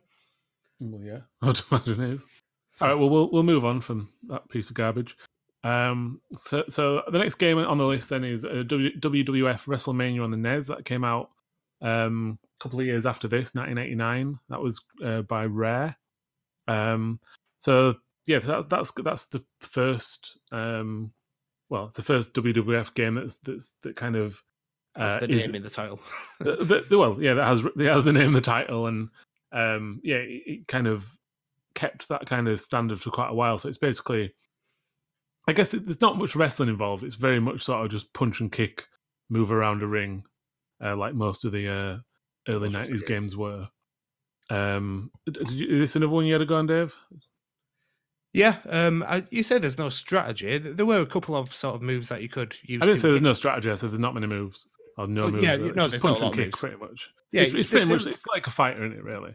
Sure. Yeah, there's moves you could do to hit people sort of facing away from you, and there's you could climb on the turnbuckle. Like, I suppose this is the start of the era of wrestling and avoid games. Like, this seems to characterize a lot of the games that I played very early on. In that, there's no sort of accoutrements outside the ring. It's just a ring. Whoa! Let's back up a second here.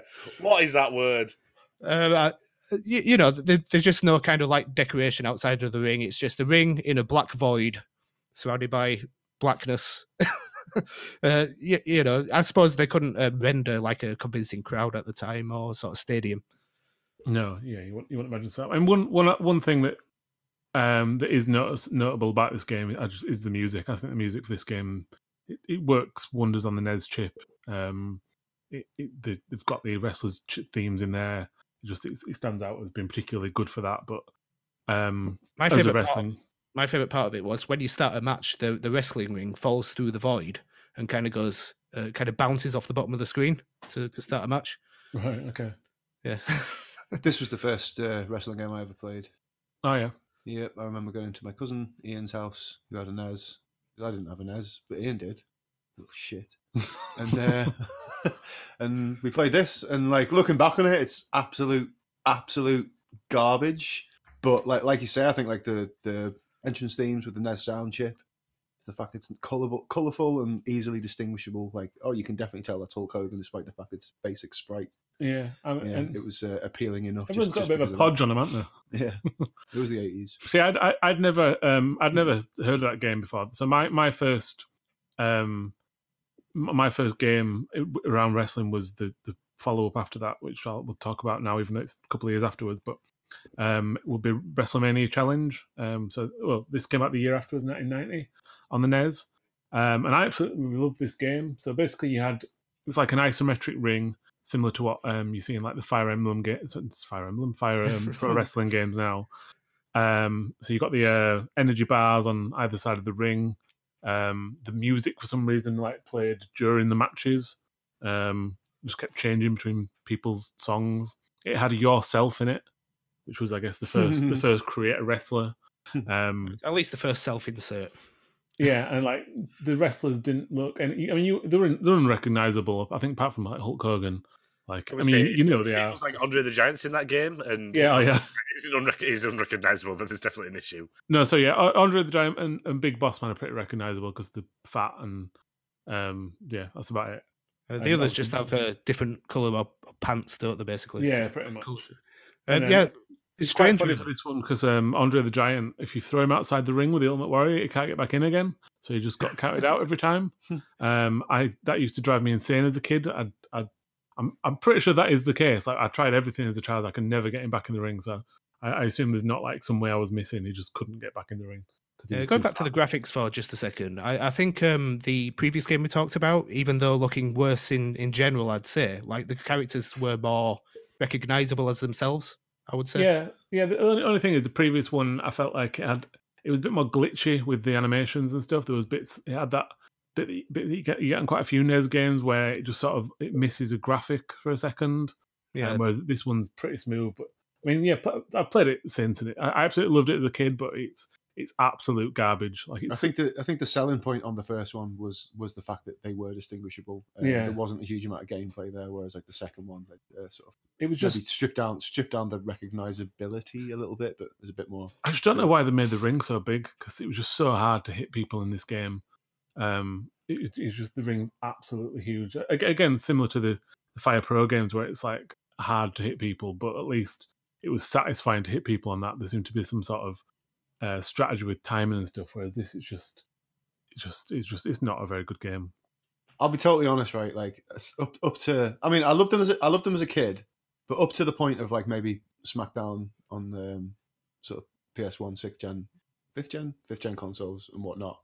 I can summarize pretty much every wrestling game with one word, and that is utter garbage.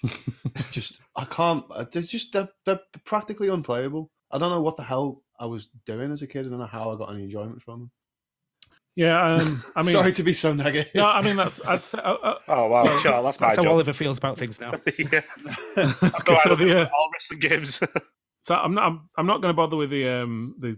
Has anyone got anything they particularly want to say about any of the Game Boy ones? Like, do we need to discuss them? Shite. In fairness, I actually do have some input on Game Boy games. I can't remember which one it was. It was the one that was on the brick. Right. I imagine. Were there a few of them, or is it fairly easy to say? It could be Wrestling Challenge, or probably Superstars 2. Yeah, Superstars. Yeah, first Superstars game. Yeah, I remember playing that quite a lot, and I remember as a kid playing it quite a lot and never able to figure out how to play it. Right. Because I was probably about 4 years old, and I don't know why, but for some reason it just seemed I could never. I don't think I ever finished a match on it. There's just I don't know what there was. Obviously there's only like 2 buttons on a Game Boy, so it can't have been that hard. Yeah, it can. Probably was. Yeah. One thing that I did notice when playing this the Game Boy one is that you find yourself doing the same moves over and over because there's obviously I suppose there's this problem as well with the early ones. There's just not enough buttons to map a lot. Yeah, definitely. Yeah. I will say about the Game Boy ones as well. They played a lot closer to the WWF Superstars arcade game than I think they deserve a bit of credit for that. You know, it had big sprites. You know, it was very stripped back, but they managed to shove quite a lot on a Game Boy cartridge. Oh, well, that transitions is nicely. It's not WWF. It's not Superstars on the arcade game I was to talk about. It was actually the follow up. So I was a big fan of WrestleFest. So Superstars came out in 1989. WrestleFest, it was similar. It just looked a bit nicer, and it was one that was around in the arcades, and I never saw Superstars anywhere. That's an awful name, by the way. What, WrestleFest? WrestleFest. It doesn't really. It doesn't sound like a pleasant word, does it? I'm not sure why they went with WrestleFest because they didn't. Did they have a They weren't like a WrestleFest pay per view or anything. No. So I don't know where that name came from. It sounds like a local like Comic-Con type thing. Just maybe to distinguish the fact that it's a game rather than like naming it after one of the shows, sort of thing. Maybe. Yeah. I mean, I don't know why they didn't go with Superstars 2, but anyway, yeah. So I mean, WrestleFest. It's got lovely big sprites. It looks like what you'd expect from an arcade game in the early 90s. I remember £8 like nothing else because when your partner died, you needed your partner back, so you had to stick in another £1. Energy just drained down. Basically, and the format of it was all tag matches. So you do 2-on-2, and then I think eventually, I'm not sure if I'm thinking of the original one, but I think you got to $1 Million Man and Andre the Giant. So that was probably in Superstars. I'm not sure what the finale was of the sequel WrestleFest. But yeah, it was one I really loved as a kid. It was one of the reasons why I wanted to make my own arcade machine because it was with Turtles and Simpsons. It was one of the arcade games that I wanted to play, and just a nice game to look at as well. I think still to this day. Yeah, I really like Superstars and WrestleFest. They bring back such strong memories of like smoky arcades. They're probably the first games that I played for this podcast that I actually enjoyed playing. So just aside from the obligation of actually having to play all these old games, I mean, it's such a big jump forward from what the home console stuff was at the time. It was a shame they didn't get a port. I don't know why. Like, I mean, I guess there was just no home console that was up to the power of it. Like, can we also make it clear that we haven't necessarily told Dave that he has to go through and play 27 in a row until 4 a.m. in the morning? It's not an obligation that we've made him do. He chose to do that. I'm a resolute professional when it comes to the podcast.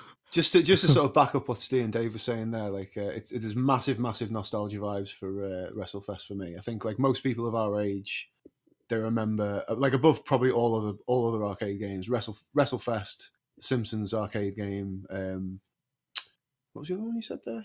Oh, the Turtles one. Yeah. Maybe the X-Men one as well. But like, yeah, just those 4 games just sort of summarize, like you say, smoky arcades and that sort of early 90s vibe more than anything else for me. Trips to Blackpool as a kid. Aye. Begging your parents for handfuls of pound coins.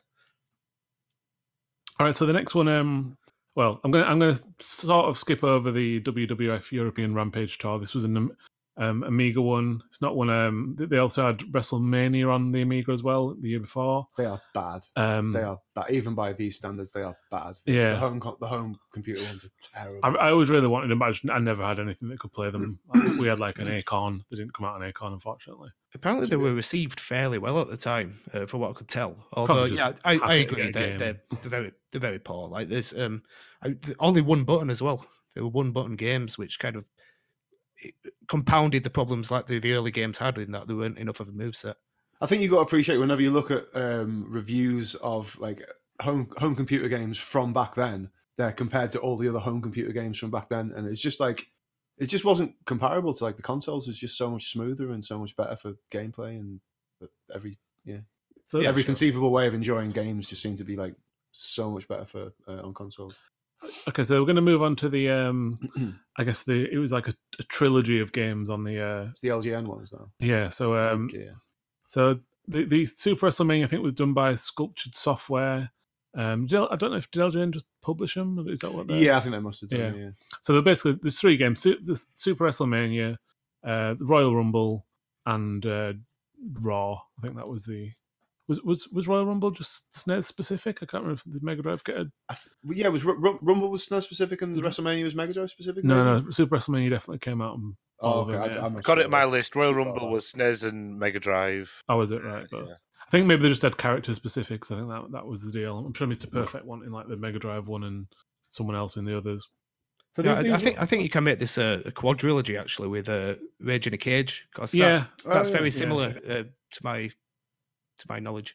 They're basically it's exactly the same game engine throughout all 4, isn't it? Really? Yeah, pretty much. So it's so in this one, you walk into people to tie up with them, similar to the Fire Pro games again, except it's not an isometric view. It's gone back to the same as the first WrestleMania on the NES, basically. You've got your kick, punch, grapple. I believe you got eye gouge and what was the other one? On choke. I'm not sure if they came in just into Raw or Survivor Series. Basically, you had 2 buttons that you could only use when you'd knock the referee out. So I guess this was probably the first game where you could knock a referee out. Again, I'm thinking more to Raw, but basically you could run off the ropes, and then if you ran into the referee, you'd knock him down. That would enable you to use your choke button and your eye gouge button. And there was also like a steel chair that would just sort of sit outside the ring, so then you could wander out to the ring and hit him with that as well. So these games all use sort of like a tug of war style. I think they called it of tying up and sort of like trying to gain the advantage from that. And I think it was probably the first instance of it, and it kind of dictated how future games are going to be sort of designed. I believe, I think all the ones after this had some kind of sort of competition when tied up. As like a big mini game kind of things. Yeah, I suppose so. Like I think in the SmackDown ones, it was you had to press a direction and button, was it, to do a move out of the tie up? And no, you didn't really get them in the SmackDown ones. They were pretty much just you press a button in a direction and then did you move? Right. So there wasn't any actual physical sort of like back and forth from a no. So the tug of war was pretty much only in this trilogy. They didn't really go with it too much after that. Okay. I suppose I mean sort of like the grapple actually sort of forms a big part of the. Yeah, I mean the later SmackDown games, started to have the grapple for the initial tie up and stuff. Yeah. So this game, these games I absolutely loved as a kid. My favorite one was WWF Raw, so I ended up getting that one on North American import from some dude at some place. I don't know where, some dodgy little game shop somewhere. So I had to buy a SNES North American adapter for a gram of coke. Yeah, a gram of coke. And I absolutely loved WWF Raw. So it was the first one that was 4 players. So I had a multi-tap, so I could finally use multi-tap. Didn't have 4 friends, but if I did, they'd have all been playing it. And definitely not 4 friends at Live for WrestleMania. Yeah, definitely not 4 friends. I mean, the reason I didn't have 4 friends is because I was playing WWF Raw and I was inviting people around to come play it with me. But yeah, I really enjoyed it as a kid. I feel like I think the main, like I mentioned earlier in the show, the main reason I like wrestling games is not so much for the the competition or anything, to see the moves, and this was a good one for seeing the moves. You'd have to stick the computer on really low, so you'd always pretty much win the grapple every time, and then you'd just try the different directions, get to see the different animations, get to the point where the energy's low enough to see everyone's finishes. And what WWF Raw had that the other ones didn't have, it had these super moves, which it didn't mention anywhere in the instructions, or I don't think I even saw it in many magazines or anything, because it wasn't that popular a game. But they all had occasionally the computer would just pop out this insane move where Owen Hart starts turning into like a whirlwind. I think Diesel did a caber toss where he just like launched them into the air. Doink the Clown had curl them up into a little ball and do a field goal kick to kick him out of the ring. So yeah, there was quite a few really weird moves in it that were really difficult to execute. They've got like quite a number of buttons that you've got to press, and I was trying to do it the other day, and I couldn't manage to, even with the moves in front of me, I couldn't manage to do them. So is it like comparable to like a fatality type thing? Yeah, I guess so. I'm not sure if you have to have a certain energy to do it, or if you use your energy or something. But I couldn't manage to pull it off. I remember doing it as a kid, but I'd probably practiced for ages. It's so tough to pull off, even if the computer was doing nothing. You could put it on 2-player and try it, and it's just difficult to do. But yeah, it was always one I really liked as a kid. I liked the Survivor Series mode as well. You could have like 4 people on your team, and you just like press select, and because all the sprites pretty much look the same, all the characters look the same, it just sort of changed their haircut and pants and stuff. Even Yokozuna was in one of them, and he didn't look any fatter than any of the other guys. So. I remember these games in particular. I think it was Royal Rumble that I played the most of. The first wrestling games where I actually thought, this is a game with something you get your teeth into. It's a bit more simulation. I think it was. It suffered from a bit of perhaps I want to say choppy animation. It wasn't quite as smooth as say like Superstars was, but yeah, it felt a lot more like it had the push and pull of an actual wrestling match, and I mean, the fact you had like it pretty much. I think it might have not used all. I think it used at least 6 buttons. Meant that you had a good number of moves you could pull off on this game. So you mentioned you played the Rage, you did the quiz on the Sega CD one. So that's not really one I've played. And Pete, did you mention? Sorry, Sean, did you mention that you've played that one as well? Yeah, I've had a little bash on that back in the day. So how is that comparable to the other I mean, I'll not lie, it's been a long time since I've played it, but it felt like the same game engine. It's probably like maybe slightly smoother animation with it being on the Sega CD, but it's like a similar roster. I mean, the only thing really with it was that cage. The cage, that was the big selling point. But I think with these LGN games, the Quadrology or whatever it is, as much as they haven't stood the test of time particularly well, and they are kind of a little bit garbage, they were probably pretty important because we're getting closer to what we come to know now as a wrestling game. You can see a crowd, you can interact with the ring a lot more, getting in and out. You can see the commentators there. It just feels a lot more like the authentic wrestling experience that we started to get a little bit later on. So there's probably a bit of a blueprint starting to be formed here, as much as, like I said, they haven't stood the test of time amazingly well. Yeah, for sure. Yeah, I'd agree. Yeah, how did the cage mechanic work then on the Rage in the Cage? Was it a climb out a cage, Malaki, or was it just... Honestly, cannot remember, to be honest. No. Honestly, to be honest. Dave, did you manage to play the cage match? I just saw some videos of Rage in the Cage. Like I say, I thought it looked so similar to the LGN games that I didn't think it was worth spending time with, especially. Yeah, I mean, it is one that I would like to get around to playing at some point. Like I said, I tried it with an emulator, but it wasn't having it. So, yeah. If you're at home listening, big fan of Rage in the Cage, get us on Twitter and tell us all about it. Dave, what's the Twitter address? At Funtime Club. Or you could email us on superfuntimepodcast@gmail.com. All one word. Wow, Dave is getting better at that. Get better at this, Out. Yeah, you are. So the next games we're going to skip over because it's what we talked about earlier in the show. So it was the WrestleMania arcade game, followed up by In Your House. After that, we got into the next... was it Acclaim that did these? This was a WWF Warzone and WWF Attitude. So you played those ones, Dave? I had Warzone for the N64, yeah. Yeah. So I guess, now the most famous thing that Warzone's famous for, the most famous thing it's famous for, the thing Warzone is famous for, There's a lot of is- redundancy of redundancy departments in this Yeah. podcast, isn't it?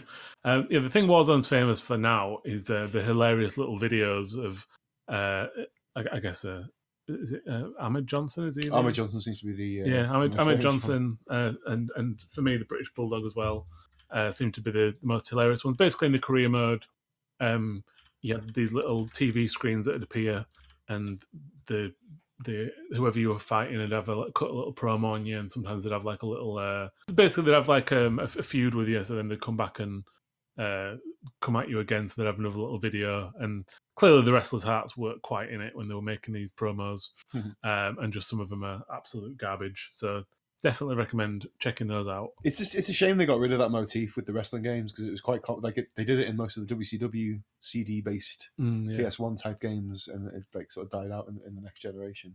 And they're forever hilarious. Yeah, they're forever hilarious. So, would I be right in thinking? Sorry, would I be right in thinking that these games were the first ones to offer a properly robust create a character mode? Yeah, the first WWF ones. I think the Fire Pro would have probably been the first one to do it. Yeah, But, I mean, like say, we had earlier games with like a self-insert. You can be sort of a generic man play as yourself, but these ones you could actually change the hairstyle, the clothes. Yeah, that's right. It had a lot of firsts. I mean, it had like tons of new match types. It had tons of weapons. I mean, you could hit people with like television sets and stuff. That's the one thing that sticks in my mind the most is the television as a weapon for some reason. Yeah. Were these the ones that had sort of really supremely complicated, convoluted inputs for doing fairly simple moves? So I mean, that's how I don't remember them as that, but that's how people seem to remember them. For me, it's just like you do a suplex by pressing right down triangle. Like it's only I guess I go with it's just like a fighting game where you'd have like a Hadouken or a right, okay, just like there were simpler moves. So you had like basically this game didn't have grapples, but it had actually no, it did have grapples, but the grapples just did like a little arm wringer or something. But the moves, it had so many moves. This is what I really loved about it. So you had your normal kicks and punches with your normal face buttons, and then different button combinations to give you different stuff. Instead of people just having 3 or 4 moves, like characters that would probably have like about 10 to 12 just standing moves, so different positions would give you different moves as well, which again was more of a first. I don't remember that in the other ones. I think it's WWF Attitude that I'm remembering, the PS1. Yeah. I think. I mean, they're both similar. So. Yeah, it's like a similar sort of engine, but like again, I haven't played it since the time, so my recollection is probably a little bit shaky, but I seem to recall that it wasn't so much that they were incredibly complicated. It was just that like every single move was somewhat complicated, so you couldn't like do a simple move and then do the super type move. It was like you were going to take a significant amount of time to just touch them, pretty much. Yeah, I mean, you basically had to learn the moves. You'd have to learn them, but you had to at least press start and go to move list. Yeah. There's no way you could just start the game and be like, right, let's see what moves I do, because you're just going to be doing punches and kicks and arm ringers. You're not going to be doing any suplexes or slams. After you'd played it a bit, after a while, you kind of figured out most of them tended to be like, it was similar to Mortal Kombat stuff. So it was either back towards and a button, or down towards and a button, or up towards. But it was just getting that timing of doing it. It wasn't like a Street Fighter roll or anything. It was basically button, triangle, button. But also give just by virtue of the fact that we're working with 3D here as well, it sort of like adds an extra level of complication to it. Yeah, I mean, I felt the way that, because it wasn't like it was better than the kind of the 2D but on different levels, because at least on this one they looked at them. Yeah. So it was a lot easier to hit moves than it had been in previous wrestling games. So for me, Attitude was definitely it was the better of the two. It was the roster was massive on it, and there must have been I would have thought it was over 30 characters. I remember he actually went down pages and they were just in lines rather than having people's icons or anything. So there was a huge roster. I originally bought it as a copy from some dodgy guy in a car park. And God, you were really going to like Black Market Underground to get your wrestling games, weren't you? I know. It took me to. All right, you knock off Nigel, Dad. So we used to go to this car boot that sold knockoff PS1 games, and I must have bought this game 3 times, because the first 2 times I bought it, it mustn't have been out yet, and they just sold me like it must have been what they sent to the press or something. So it just had a couple of modes, and about 4 wrestlers, but you couldn't really do anything else. And I was absolutely gutted every time. Then I managed to finally get it, but they only had the American version. The British version was, I think it was a couple of months away, and I couldn't really wait that long because I was obsessed with wrestling games and wrestling at that point in my life. So I ended up buying the American version and playing the entire game in black and white for about 3 months. So I'd made loads of like create your own characters, but pretty much all of them just were like kind of Undertaker figures with, just because I only had black and white, so I couldn't be too creative. But then when I saw them in colour, they were all like weirdly like purple mixed with green and all sorts of colours that I couldn't fathom. But yeah, I absolutely love the Creator Wrestler on it. And I played it the other day. And the graphics are a bit naff, like most PlayStation 1 games are, but I still think it's still playable. I think it's still a fun game. It's still fun. It's the fact that you can pull off like multiple finishes, because once someone's in red and you know that you finish a move, you can just keep doing your finisher on them until they go home and say they don't want to be friends anymore. Yeah, you're talking about the complexity of the controls earlier, but I think where that was an advantage, that it did feel like a stern single-player challenge, and there was reason to stick with the game long term. Yeah.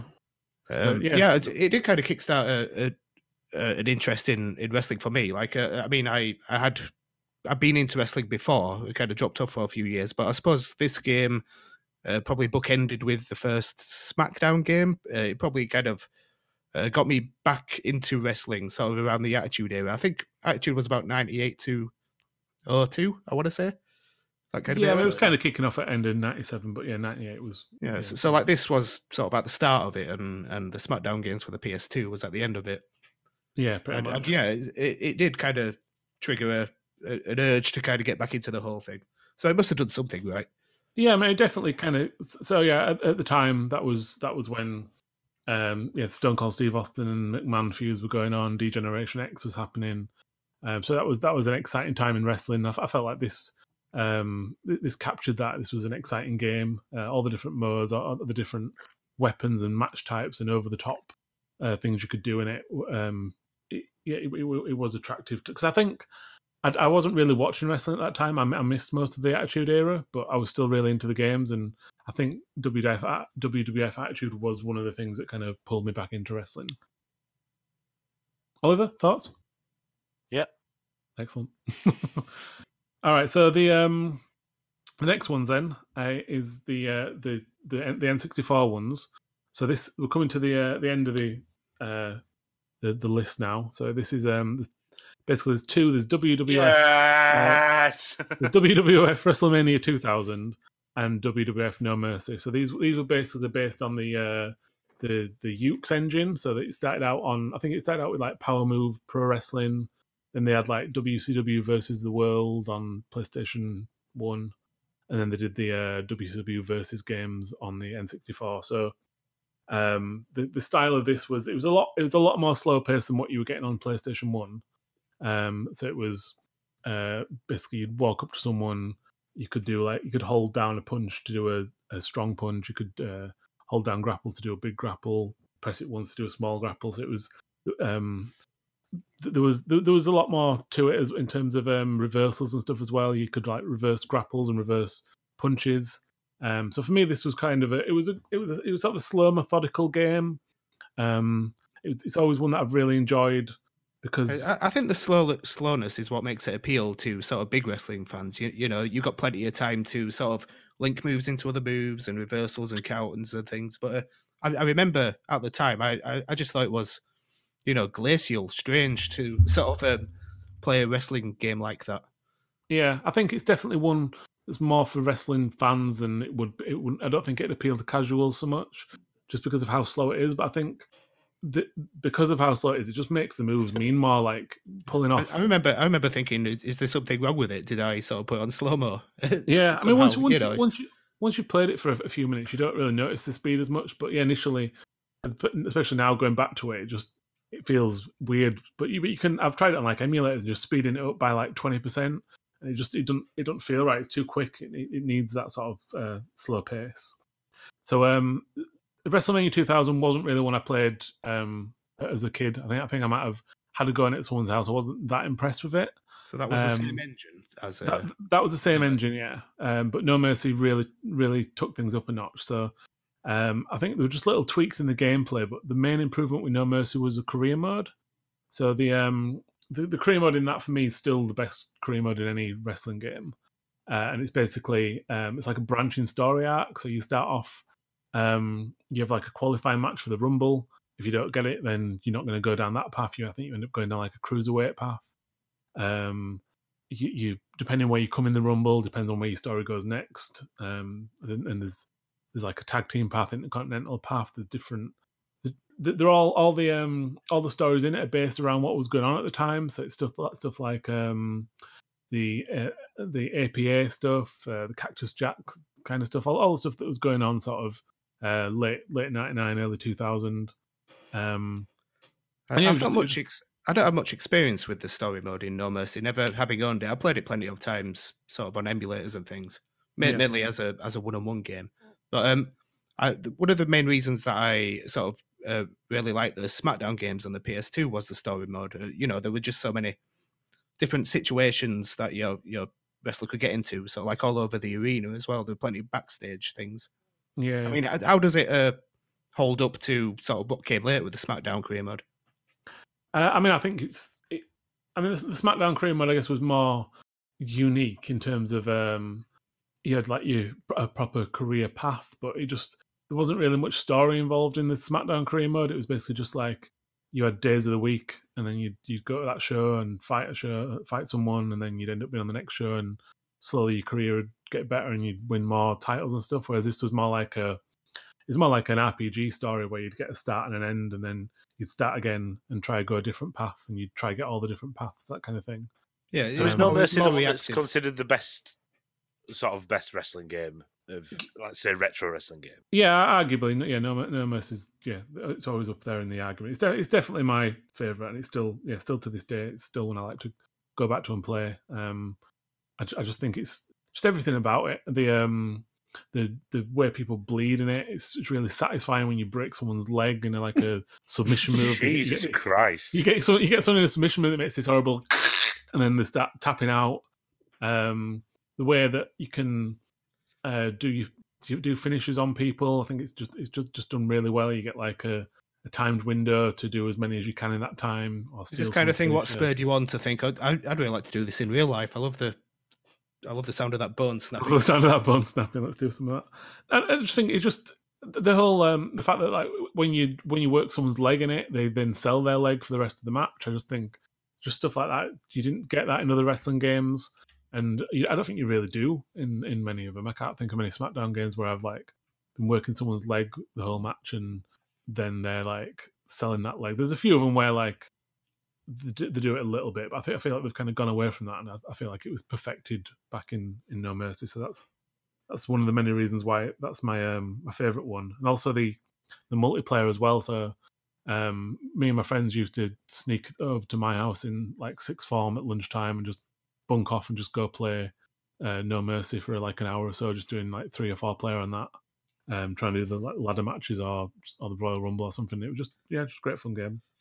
Yeah, it's always held sort of like a weird position. Sorry, to me, sort of in the pantheon of wrestling games. I mean, I know it's got its fans, it's got its very diehard fans. That even to this day will probably tell you it's the best game. But it is the best game. Yeah, I'm sure. It's just I feel like you probably have to spend time with it and learn its nuances. Oh yeah, definitely, yeah, and its mechanics. I've never really enjoyed playing it sort of competitively against somebody who really knows what they're doing, I suppose. No, I think.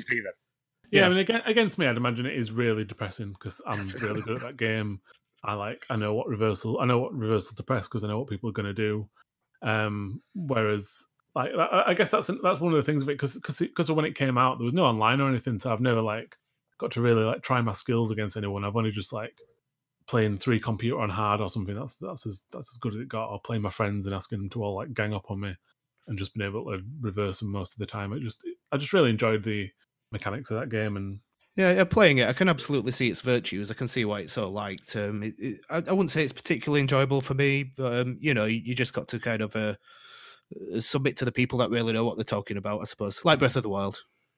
So Sean, you've been a bit quiet on the on this one. I kind of missed out on the Aki games. Right. I just never really played them as a kid, and it's not really sort of thing. Like as Dave's saying, if you're not really sort of familiar with the nuances, it's a bit difficult to just sort of go back and pick up. So I did own an N64, but sort of at the wrong time. If you know what I mean, I was going through the PlayStation games at that point. So other than years later, I've never really played any of the Aki. That was the any of the Aki engine ones. I mean, so Sean, since we're coming to the end of the list now, is there a particular wrestling game that you hold up above all else? Sort of. I'm going to be totally honest and say that, like, I'm not actually a very big fan of wrestling games. I never particularly have been. Like, I've always been obviously like a massive fan of wrestling, so it's always been that sort of just general kind of fan appeal. And I've kind of got into this awful habit years ago of making Sean only on the sort of the more recent wrestling games as well, and doing the career as myself, which is just a strange, weird little egotistical. Do you ever search for yourself in the user made ones? I haven't, but I've been sent many versions of myself. There's many Sean onlys out there, which I suppose that's a compliment, maybe. Yeah. I mean, there's an appeal to that, even if you don't. There's an appeal to kind of making yourself and running through the career mode in a game, even if you don't personally sort of like the game very much. I suppose it's something. But no, I must admit, again, it's very egotistical, but I do like. The later on that the games get, the more detailed the creator gimmick gets, and the more detailed the moves that you can give the guy are. So the closer I can get to like what I actually do in the ring. So it's again, very egotistical, but it's pretty fun going through those. So you tend to think that the most recent one is generally the best one, then? Well, yeah, I mean, like they have this bad habit with any sort of like licensed game where they're going to be perpetually bringing out a new one every year. Your FIFAs and your Maddens and your WWEs. It's not necessarily the most recent one that's always the best, because they take things away and bring them back and whatnot. I feel like there was a point maybe a few years ago where the creator mode was more robust than ever. I couldn't give you like an official year, but I'd say whatever year the creator mode was the most robust would probably be the one that I'd go for. Yeah, I mean, I don't want to get too much into the modern ones, but yeah, they do tend to. It's hard to pick the best one, because each one's probably got like one of them will have the best career, and one of them will have the best the most fun. Sort of biopic story you can do, and then some with the best match types, or some will have the most fun or most competitive gameplay. So it's hard to sort of pick the best one. It depends what you're after, really. In terms of retro ones, or if we're just going to specify one game, like I did spend a silly amount of time on SmackDown 2 as a kid. So we are getting to that one now. Yeah. So nicely in there. Segue. So nice segue. So the next ones are WWF SmackDown and SmackDown 2. So interesting fact about these, because I remember getting SmackDown 1, and it didn't seem to me that long later when I played the second one, but long enough. But they came out in the same year. So SmackDown 1 came out in March 2000, and SmackDown 2 came out in November 2000. Wow. So you could have got both these games for Christmas, and they'd have been like new games if you were a kid. So that was incredible that the bothered to bring out two games in the same year.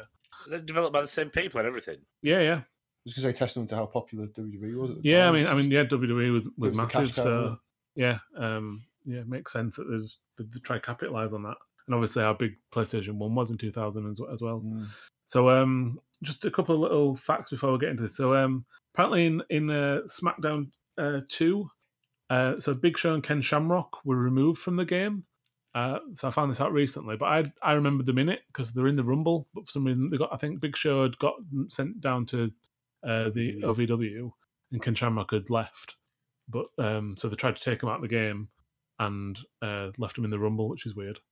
So, how did they achieve that back in the PS1? Because it wasn't a system that was sort of connected to the internet and having lots of updates.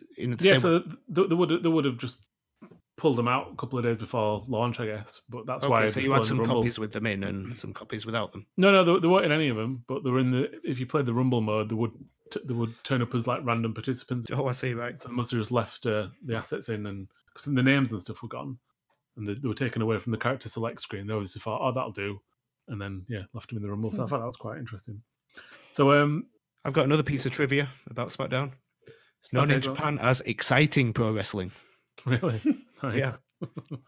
So SmackDown 1 didn't have a creator wrestler. That came into SmackDown 2. So I guess that was another reason why they wanted to get another one out quick, because that was a popular mode that was missing and they couldn't do updates, so they had to release another game. And they were quite similar in most respects. SmackDown 2 just felt like a more finished version, so the gameplay obviously was pretty much identical. They had the career mode was similar, but apart from in SmackDown 2 you could have multiplayer career mode. However, the loading times on SmackDown 1 and 2 was insane. Like the fact that when playing a Rumble when a new character came out, it quickly flashed up now loading. That was bad enough. But then if you tried actually doing a career mode, I don't remember it being an issue as a kid. But yeah, I tried playing it a couple of years ago, and I couldn't even get past the second match. I was just so bored of loading all the other matches, and same problem you get with the WWE Universe mode now in the later ones. It's just the load times are just insane for what you want to do. If you want to, you need to spend like a good year or two of game time, I guess, to get to the top. And that's quite an interesting symmetry with the first game that we talked about today, Micro League Wrestling on the Amiga. Oh, you did that? I played on an Amiga emulator which tries to replicate it almost exactly as it was, and the load times of that were just terrible. I mean, considering what you were faced with when it actually did load, which is just two lists of buttons to press for moves. So in terms of gameplay, SmackDown 1 and 2, they were kind of similar to No Mercy, but it was like No Mercy on crack. So they were just so fast compared to what I've been playing on the N64. It was very much moves you'd press like right and a button, and it'd instantly do a suplex or something like that. So it was a lot quicker, a lot faster. It had a lot more modes. And you could store up to 5 finishes, I think, which was quite cool. But it just crank out a load of finishes at someone at one point. Oliver, is this one you've played? Nope. So that comes to the end of our long list of WWF games. Oliver, you got any final thoughts on those? I mean, in fairness, there's the only WWF game from that list. I've had a look. The only WWF game I think I've ever actually played and got out of my way to play on the console I've owned is WWF Raw. Right. Okay. Which I guess is 2002. So on the Xbox, yeah.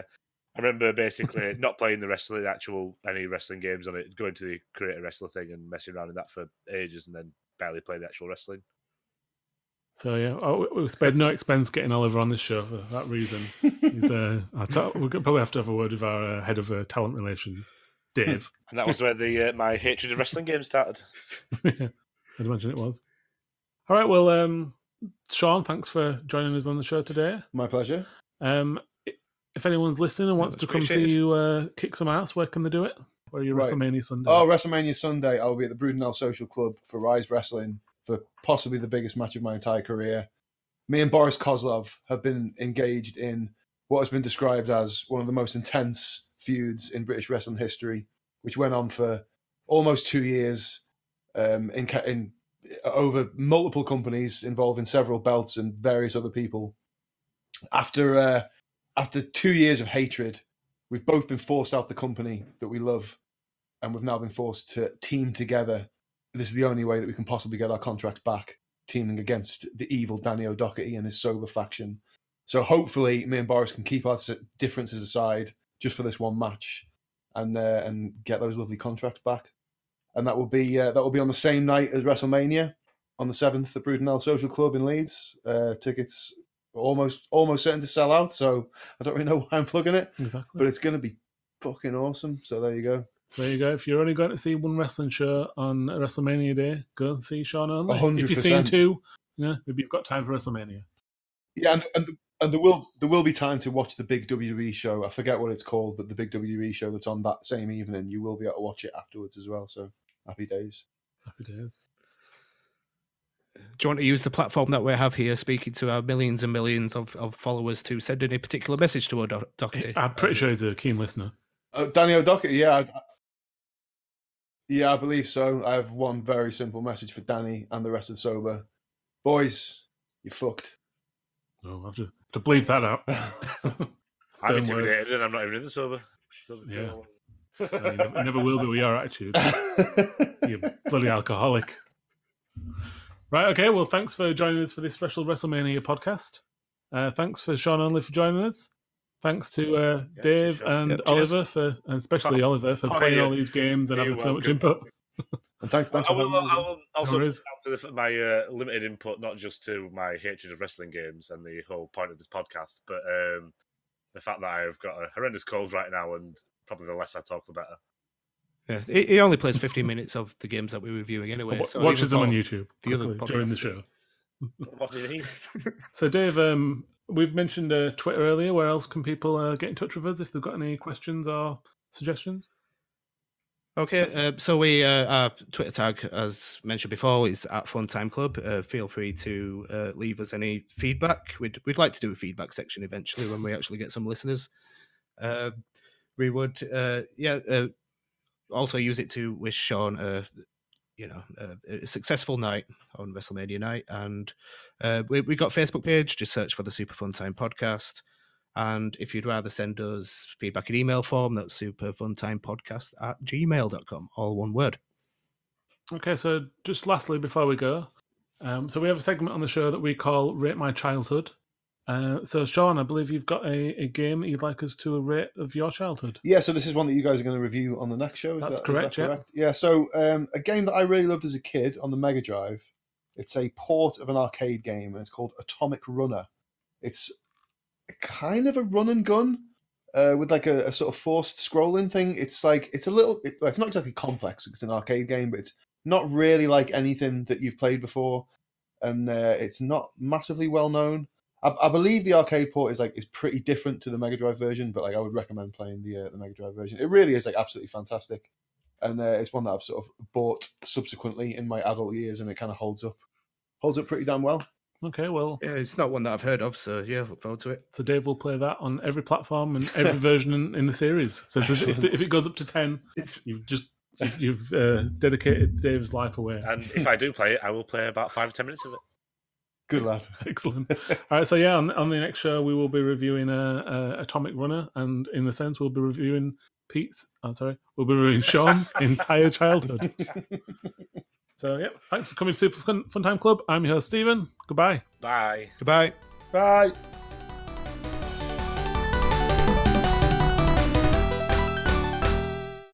Jeff Hardy, I've heard of.